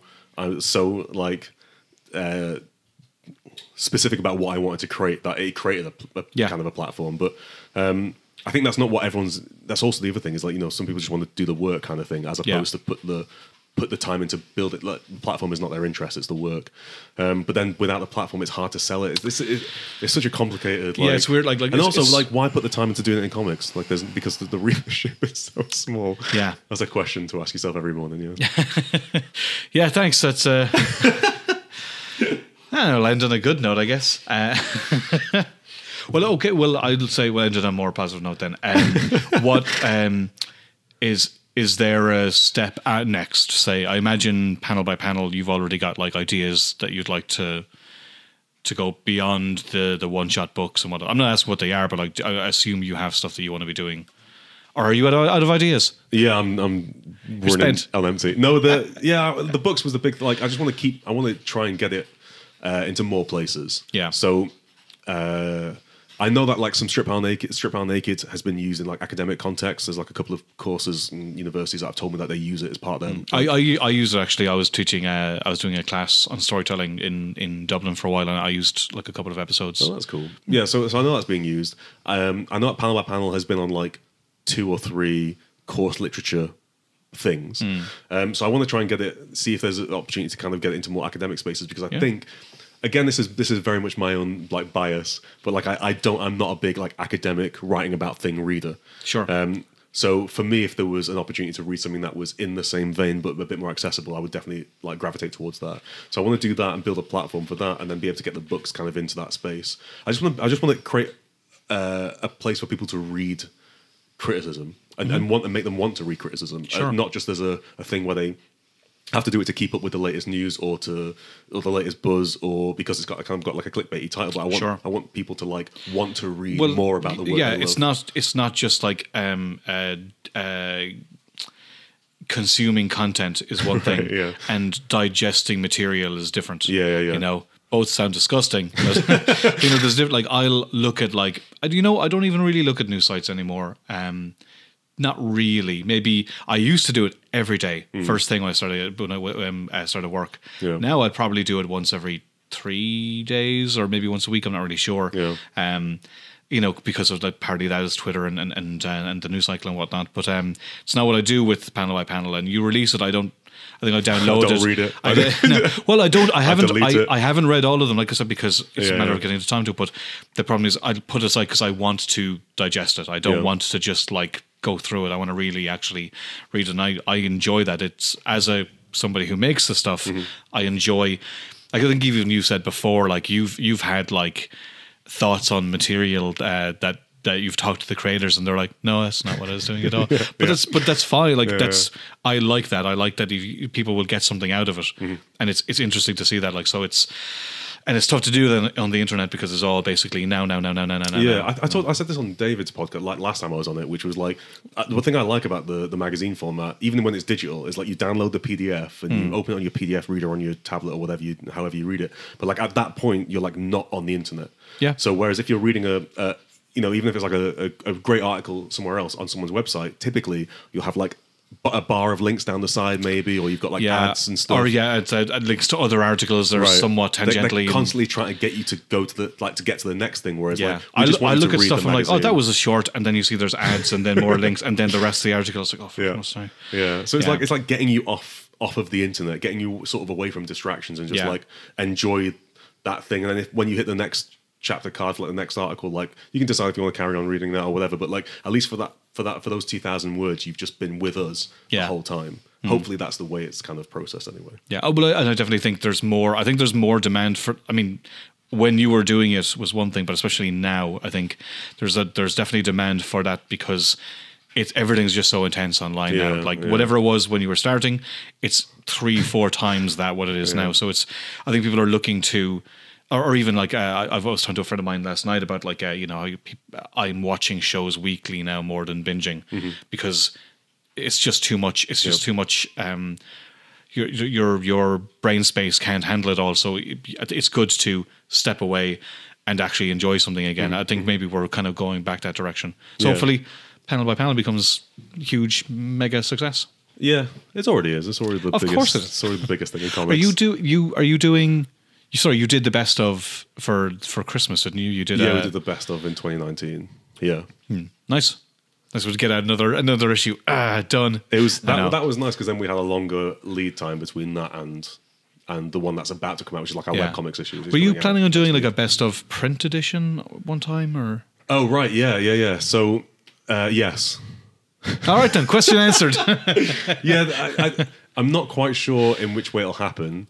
It may be out through a publisher, or it may not be, but probably there'll be. But I think when you do it, if you do it, if it works out, I think similarly to those one-shot books is I think you can't just make something in print anymore. You've got to make an object. You got to make for sure. I think when we were putting the injection hardcover together, like I was just trying to make sure it's the nicest object possible because if you have it on Comixology, that's fine. But so if you're going to spend money on it in print, I want it to feel like it's worth. Plus, it'll already be available in digital anyway, and in kind of the previous issues. Of course, yeah. But so if you're going to get a print version, like I'd like to put it on my shelf, and it looked nice, and I know if you're putting it together, it's gonna look nice. Hopefully, yeah. Yeah, it'll be coming. Excellent. Okay, sure. Look, I'll leave it at that. Thanks for coming on. Yeah, it was good fun. Was it all right? Yeah, I think so. I'm not really sure where it ended. I think I'm going to keep this bit in because it's just so awkward. All right, sure. Let's go. Go get Ollie. You're about to be hungry. Is this in the podcast as well? I don't know. I don't think this bit is interesting. I don't know because that's one thing with doing the podcast is I like really well produced professional podcasts, and I realized it's just not me. Because when we were doing the when me and Mike were talking, I was thinking of like something like a Fugazi track to open it, like something kind of. I don't know, something that felt a bit like real. Yeah. And we're trying to find music that we could use, public music that just wasn't, it's all do. And then we found this rock track and I burst my whole laugh and just started like riffing, was that you on the song? Oh, that's me singing, that's yeah. So because we were just laughing so much. I was like, okay, no, seriously, now we got to go do, and we realized it was just too funny not to use. So as much as I literally thought, and I genuinely thought that you'd like found a band No. and like commission them, and that to me made me laugh so much. It was like you were like, I'm sorry I to want let you you- to write a song about my podcast. I'm sorry to let you down. commissioned you. No. No, that was literally me laughing at the finding problem with myself the- so funny.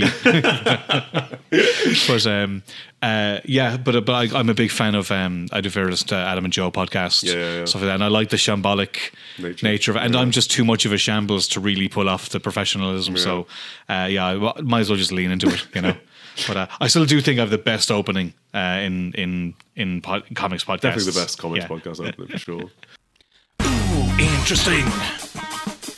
Informative, artistic, it's Tape Deck.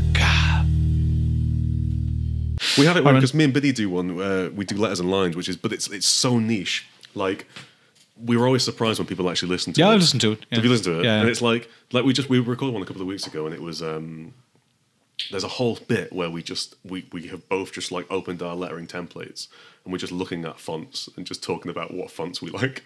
And it's like 30 minutes. I remember at the time just thinking like I was having the time of my life. And Yeah. but afterwards I was like, do you think that's interesting? And he was like, I was literally having, it was like one of the best conversations I've ever had in my life. And I was like, yeah, it was a really good conversation. Will it make sense to anyone else? I don't think it needs to make. I don't think it needs to make sense. Also, it's like an hour into the show, so no one will be there anyway. Yeah, It doesn't matter. But even like some podcasts I listen to, like if someone's interested in the conversation, like if they're enjoying the conversation, it's just nice to listen to. Like I think I was telling you before. that'll be Do all you remember before we were talking about those Hollywood roundtables? Yeah. And we were going to do a top bubble, but you know. Oh, yeah. So yeah, there you go. With all your panel by panel action, you're letting me down. Let me down. But what I liked about what was I even mentioning that? Even so, if it's cinematographers talking about like their craft, I don't know what they're talking about. Yeah, like yeah. I know, I mean, I do, but I don't really understand. yeah. But it's still I get something from this. Or actors talking about acting or whatnot. It's all craft. So as long as someone's engaged in conversation, I get something out of that. Hopefully. Here's a question, right? So you know seeing a bunch of comics, do you notice? Is there like fonts that you notice that are constantly being used that annoy you? I'm pretty bad with fonts. Okay. That's where I am. I'm putting together bog bodies at the moment, and I asked Sasha Head, who she used to work at Image. Right. She did the design work for Image Plus. Mm-hmm. So I just kind of basically I've been running it by her, going, look, am I doing this wrong? And she'll kind of fix little things here and there. But she changed the font I was using for the cover because she thought it looked too digital. And I looked, I was like, actually, it does look digital. To me, it looked sparse and kind of like cold. Yeah. But I can see why I want it, but it did look digital. Yeah, and I'm like, as I say, I think I have a decent eye for design, but like fonts is where I fault. It's probably one of just like the kind of like letterer things because you're looking at lettering so much. Like I was talking to Biddy about it. Like there's certain fonts that when I see it in the book, it like makes me not want to read it. Yeah. 'Cause I've just seen there's like Shout Out, which is like a Comicraft font which is used for shouting, and it's like it's almost like the only font you ever see when someone shouts something. Like I think I know what it is in my head. Right. Yeah. Yeah, and so it's just, like there's just certain stuff like that you just see like relentlessly. Wild Words, which is the font they used on the original Wildstorm with like like I think the Authority and Planetary are all lettered in Wild Words and stuff. And it's like every time I see a Wild Words book, it's like it just looks so 90s now. Yeah, and also just it's little stuff like that, and I'm like that's kind of what we talked about on the podcast. And it was like, but does anyone else notice this? And the answer is probably not. Most won't, but I know what you mean. It's like I was doing a book one time, and the colorist they put down this texture, because it was kind of a gritty book, which was cool. It was fine. But I could see the texture in every page. Like it was clearly the same texture just put down. I could see the same, whatever it was in the original file that they used.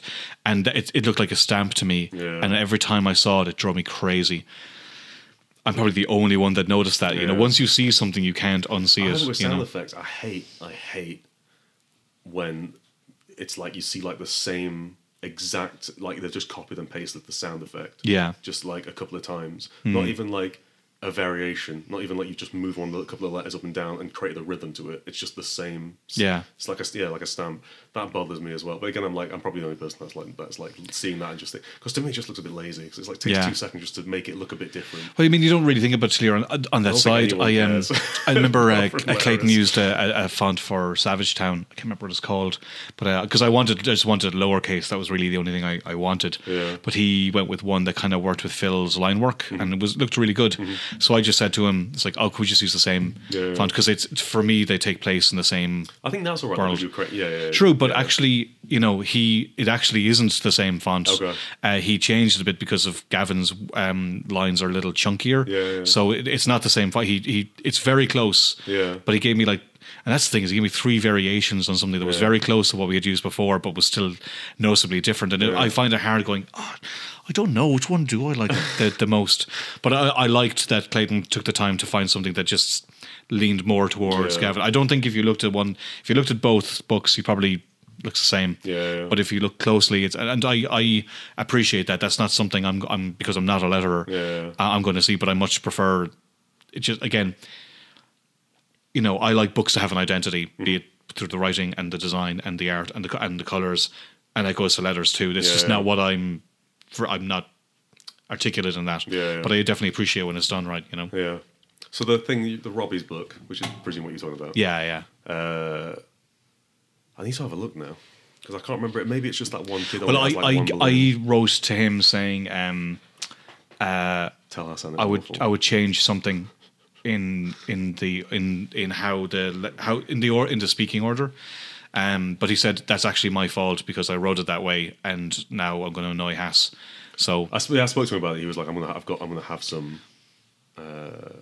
some changes for the dialogue. Yeah, that's kind of my fault. But no, you expect them anyway.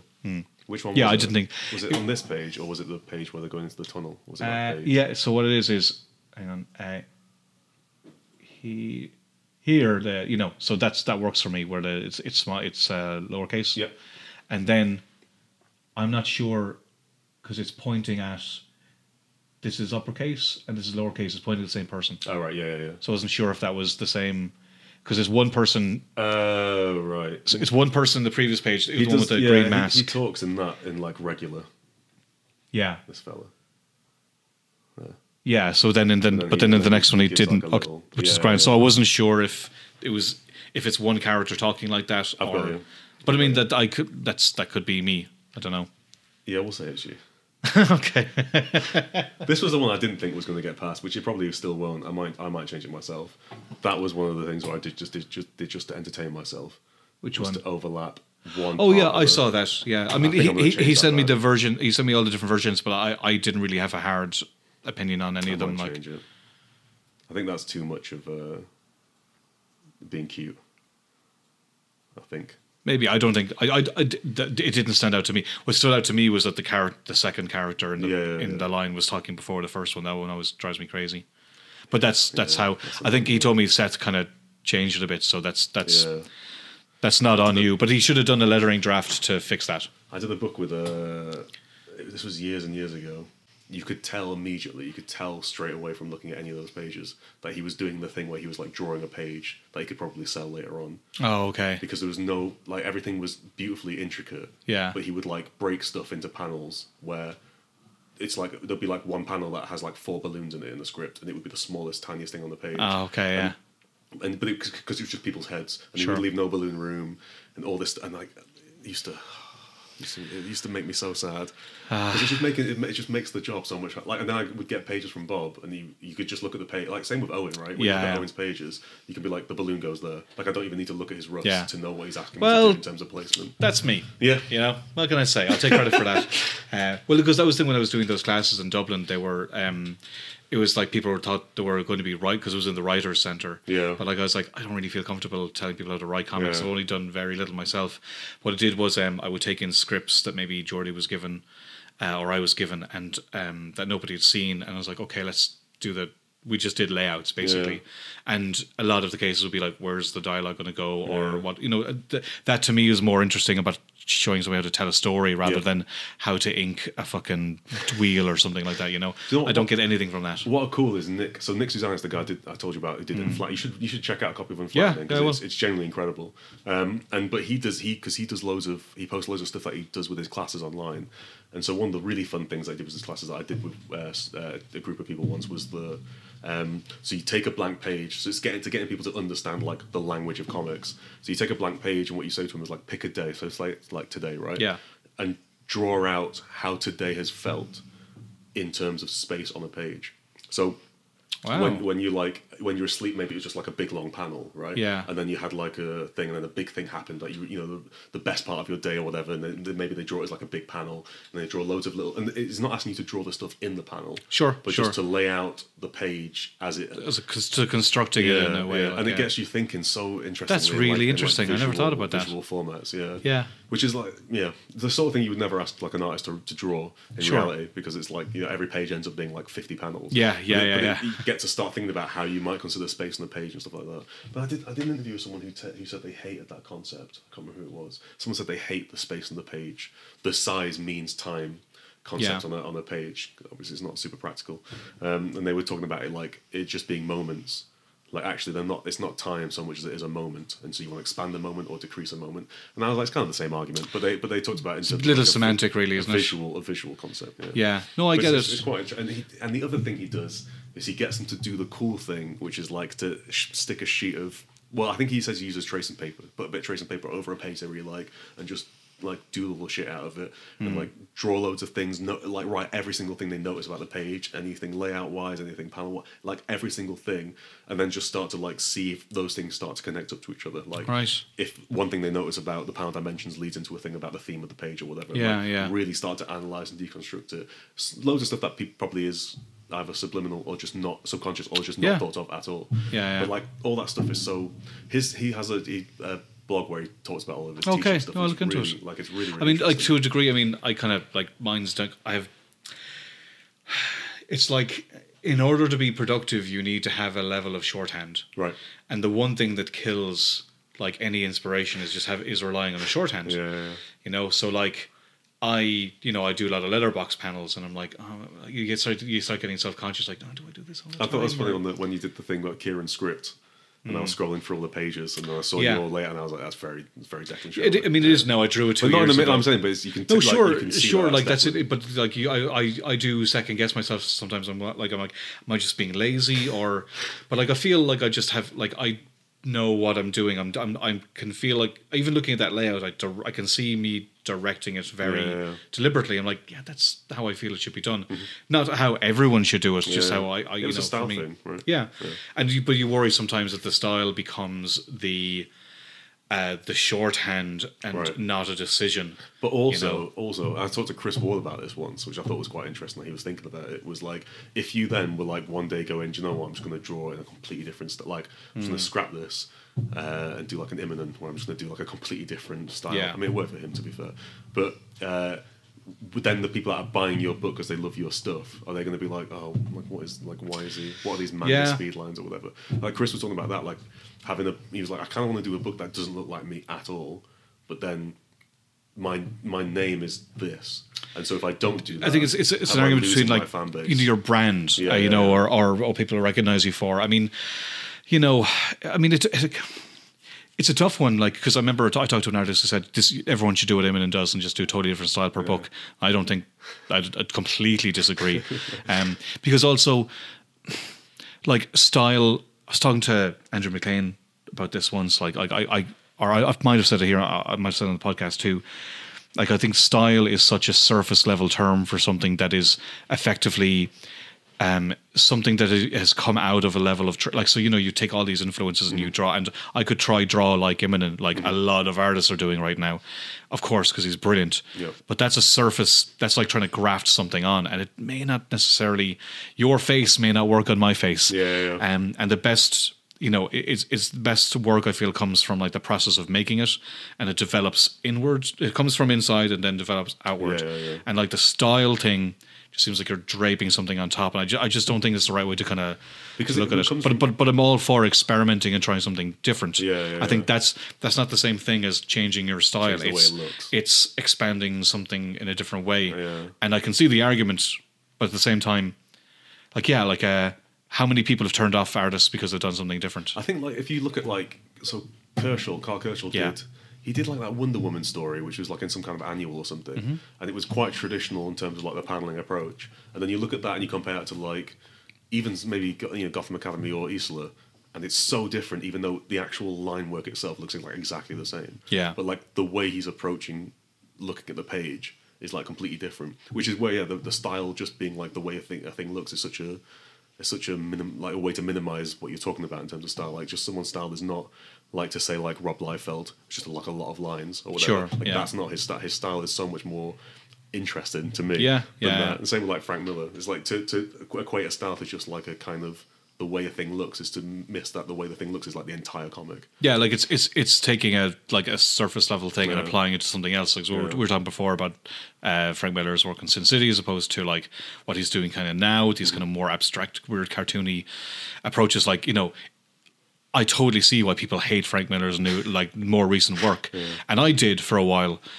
But I see it from a totally new kind of place now where I appreciate for what it is, which is somebody who's doing something different to 30 years ago. Of course, but I totally understand there is definitely a brand question because in all of us, I think that's one thing we don't realize, like we all have to manage our careers in a certain way. Yeah. And do you want to alienate those people who enjoy what you do? But you also don't want to get to a point where you're just doing your own solo work all over again. It's a weird. I mean, it's probably a good thing to balance. I don't have the answer, and I think. Yeah, I don't know. I think I'm just kind of going around in circles here. Like Have you ever done it with like? Because you do commissions, right? Yeah. Have you ever done it with commissions where you thought, like, I'm just going to do something different for this commission? Or are you aware that, like, someone just kind of, like, wants the Declan Shalvey look? No, I kind of please myself, to be honest. Like, whatever I kind of feel like doing. Yeah. Like, I see stuff like Daniel Warren Johnson does, like, and it's, like, crazy backgrounds and stuff. I'm like, nah, I just want to draw the character. Right. I want to spend 2 hours drawing something and for the person. And then, because this is not what I want my job to be. It's just, like, a side thing. I remember... I did try. I remember years ago when I was doing the Eclectic Mix blog. I did a Rocketeer, and that's where I really first tried doing grey wash. Right. And everybody just was like raving about it, and like I wasn't expecting that. I just thought, oh, this is kind of cool, and everyone's like, holy shit, like this is really good. I'm like, okay.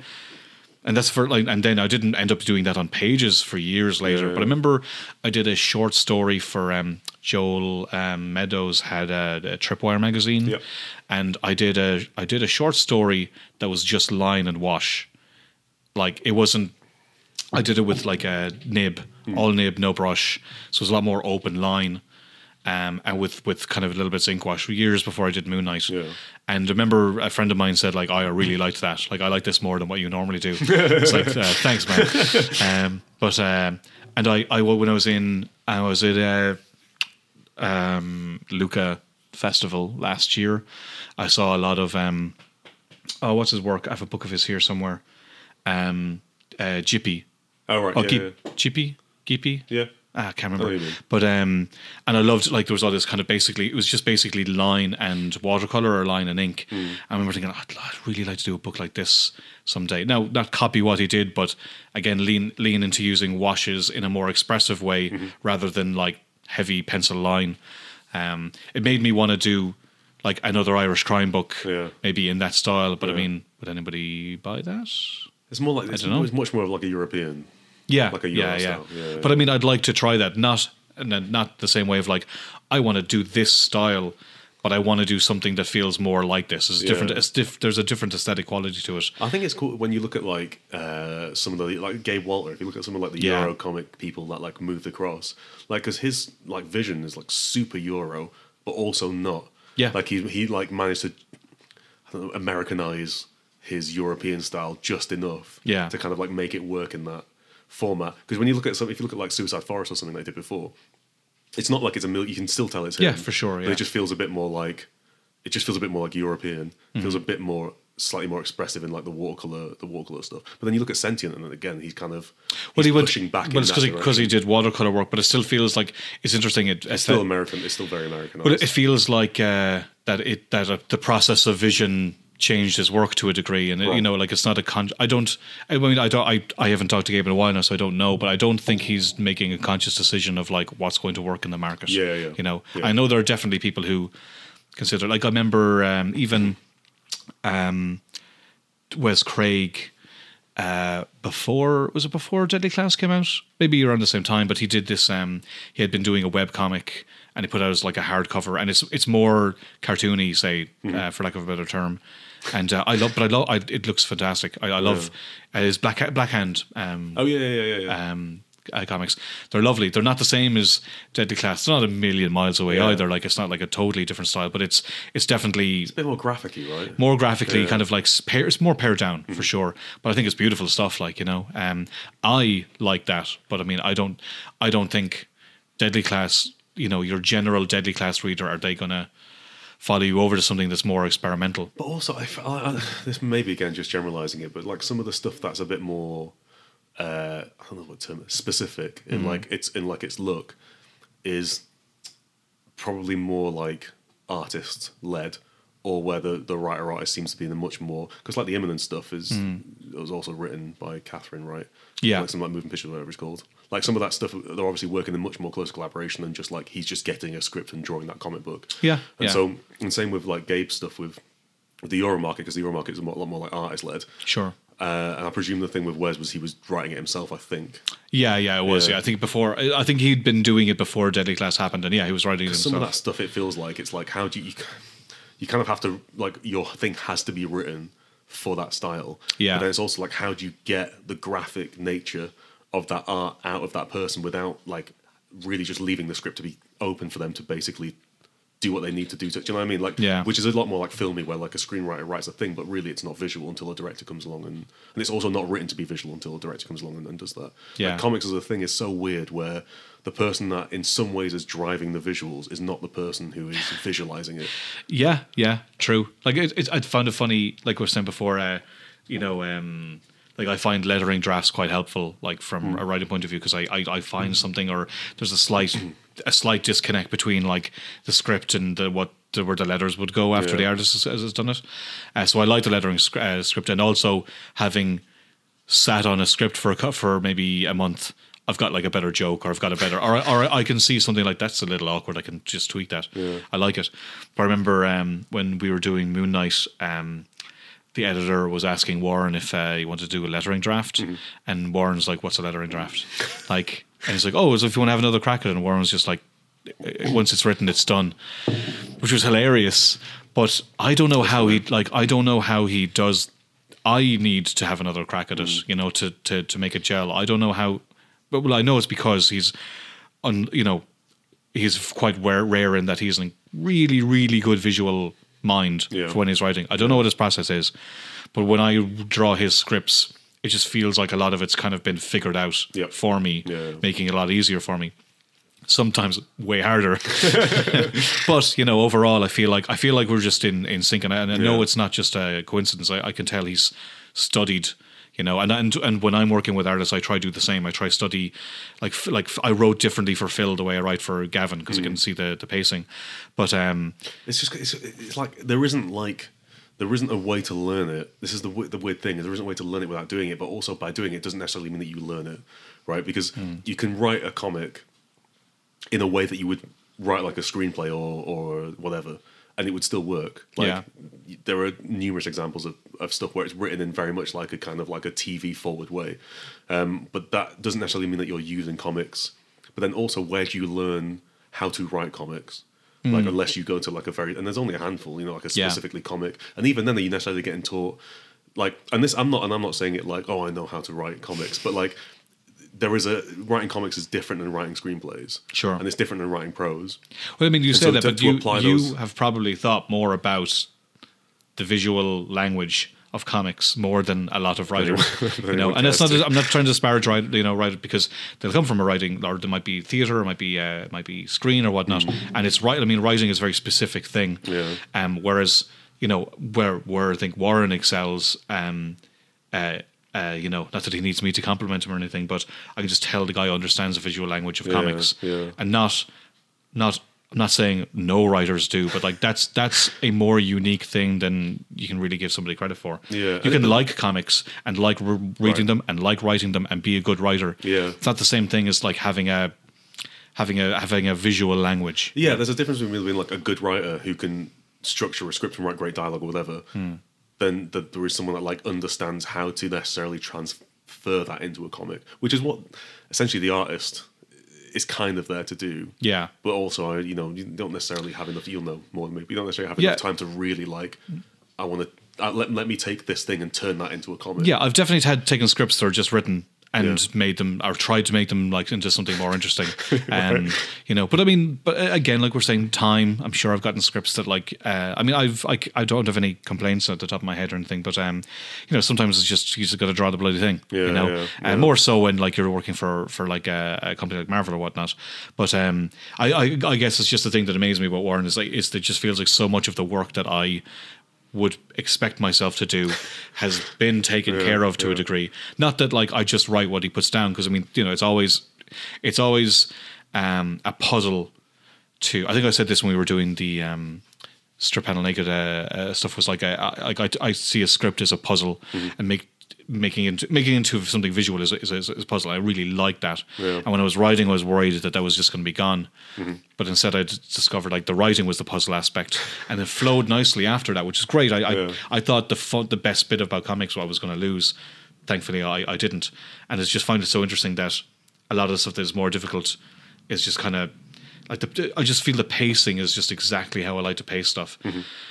Like sometimes I wish I could interview writers that I've worked with to ask them what it is they liked. Like not like what? Tell me I'm good, but like why? Why did you do that? I got when we did test through Vault. So Jen, who drew it, they sent out an email afterwards. Like they sent out like a little like a survey thing, and they said like they sent it out after every project, like just going like what was. So it seemed like kind of tailored as well. So like the one that I got lettering, it was like, was there anything that was difficult in my work to letter, or was there anything that you would have preferred in the way that like I'd done certain panels, or anything that stands out as like a kind of difficult thing that you had to overcome or whatever. Yeah. And I was like, that's quite cool. Like that's the only time I've ever had one of those.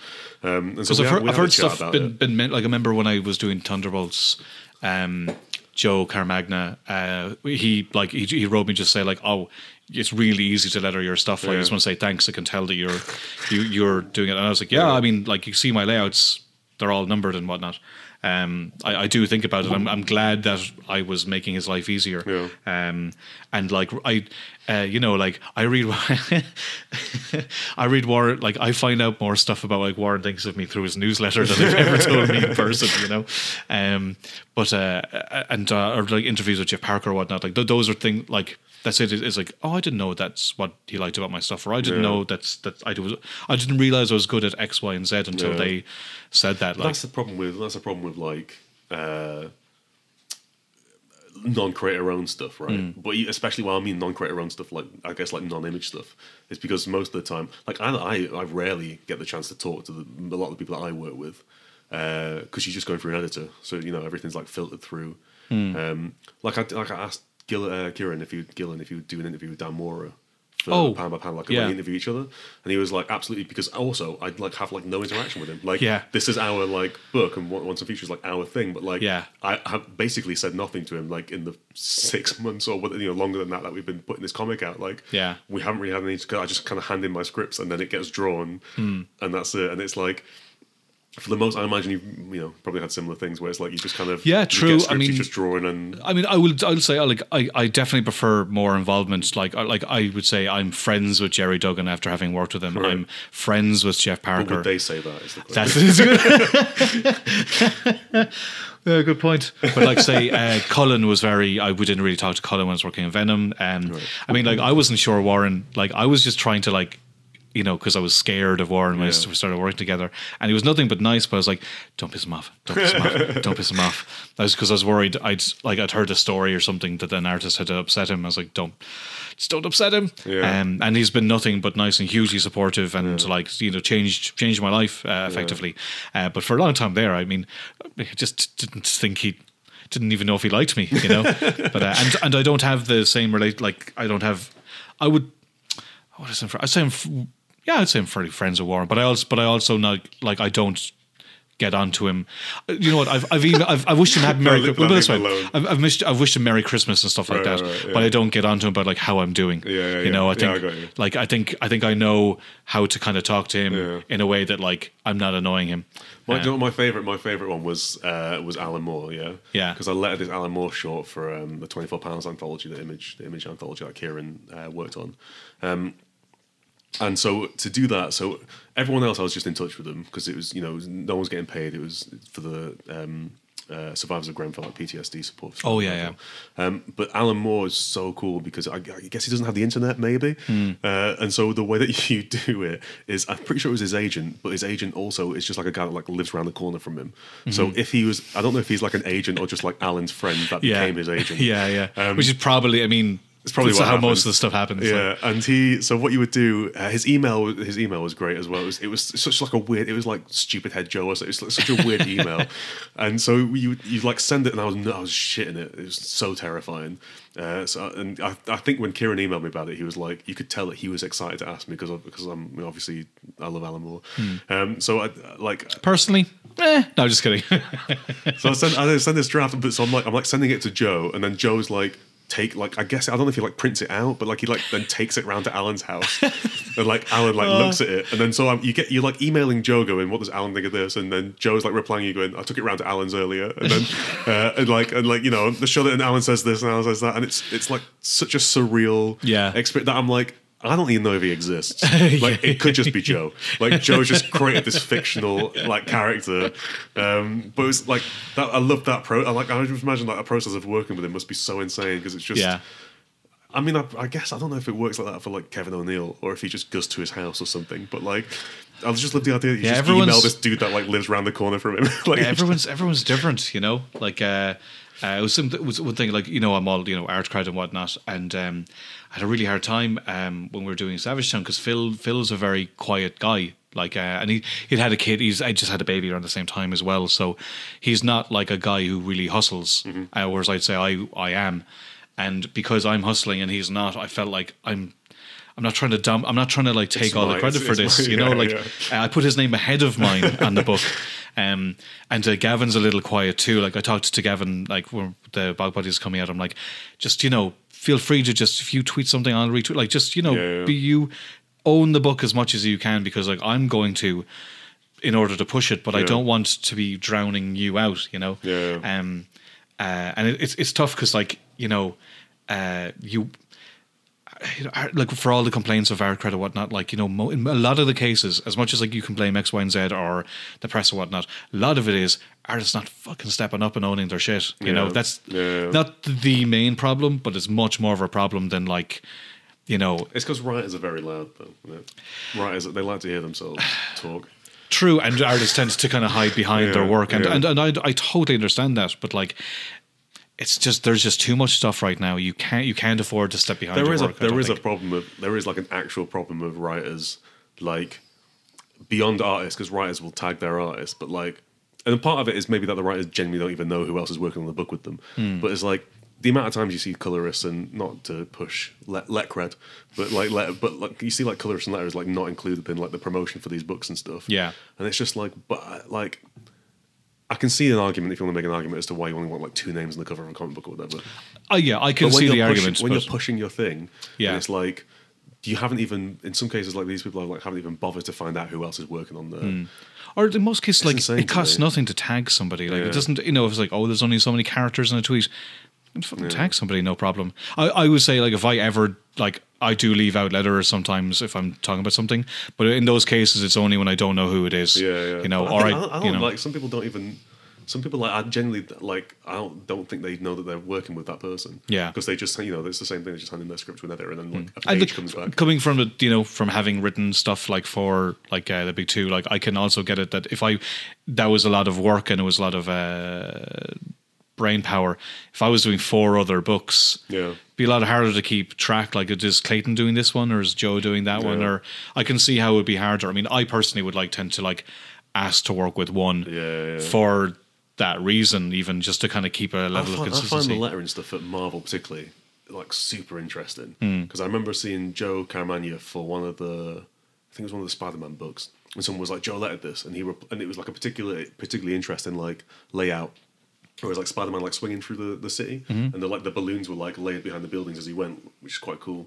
And then Joe was like, "Oh, I didn't do the balloons or anything. I just put the text on the page, and then someone else did the balloons." Okay, which is not the standard for him. No, yeah, either. I don't think it's standard. Yeah, but I was like, and I remember speaking to Clayton, and Clayton was like, sometimes you'll just have someone pick up your book, right? Because it's you're working under a studio, so it's but the whole point of that is that then you get these I can use homogenized for the second time today.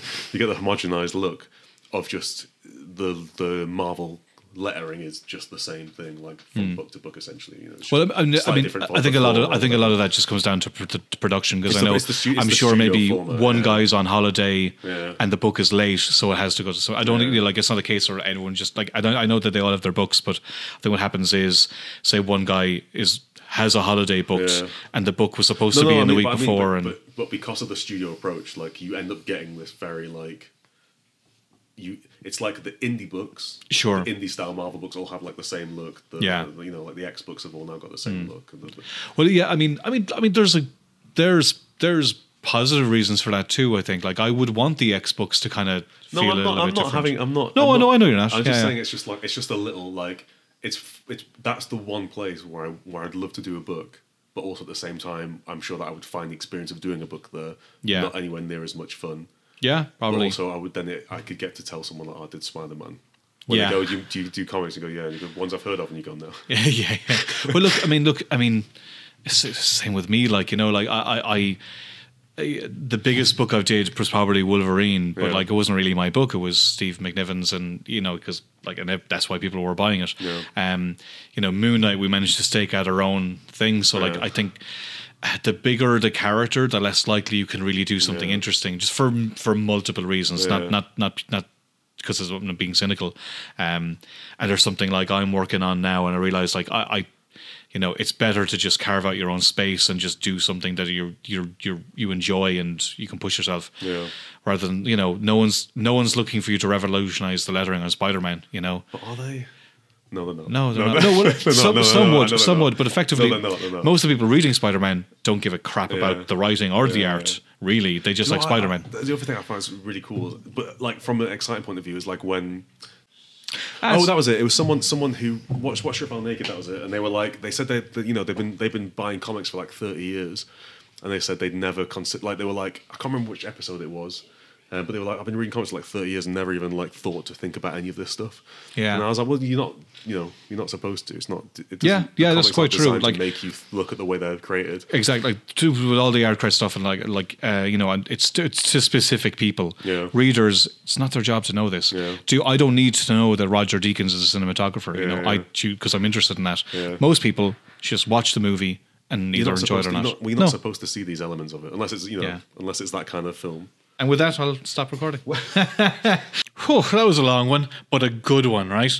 Thanks for listening. Thanks to Michael Doig for producing the episode, for Haas for taking the time to talk to me, and for you guys for listening. And I'll catch you for the next very special tape deck, actually. I'll bring it out next month, so look forward to that.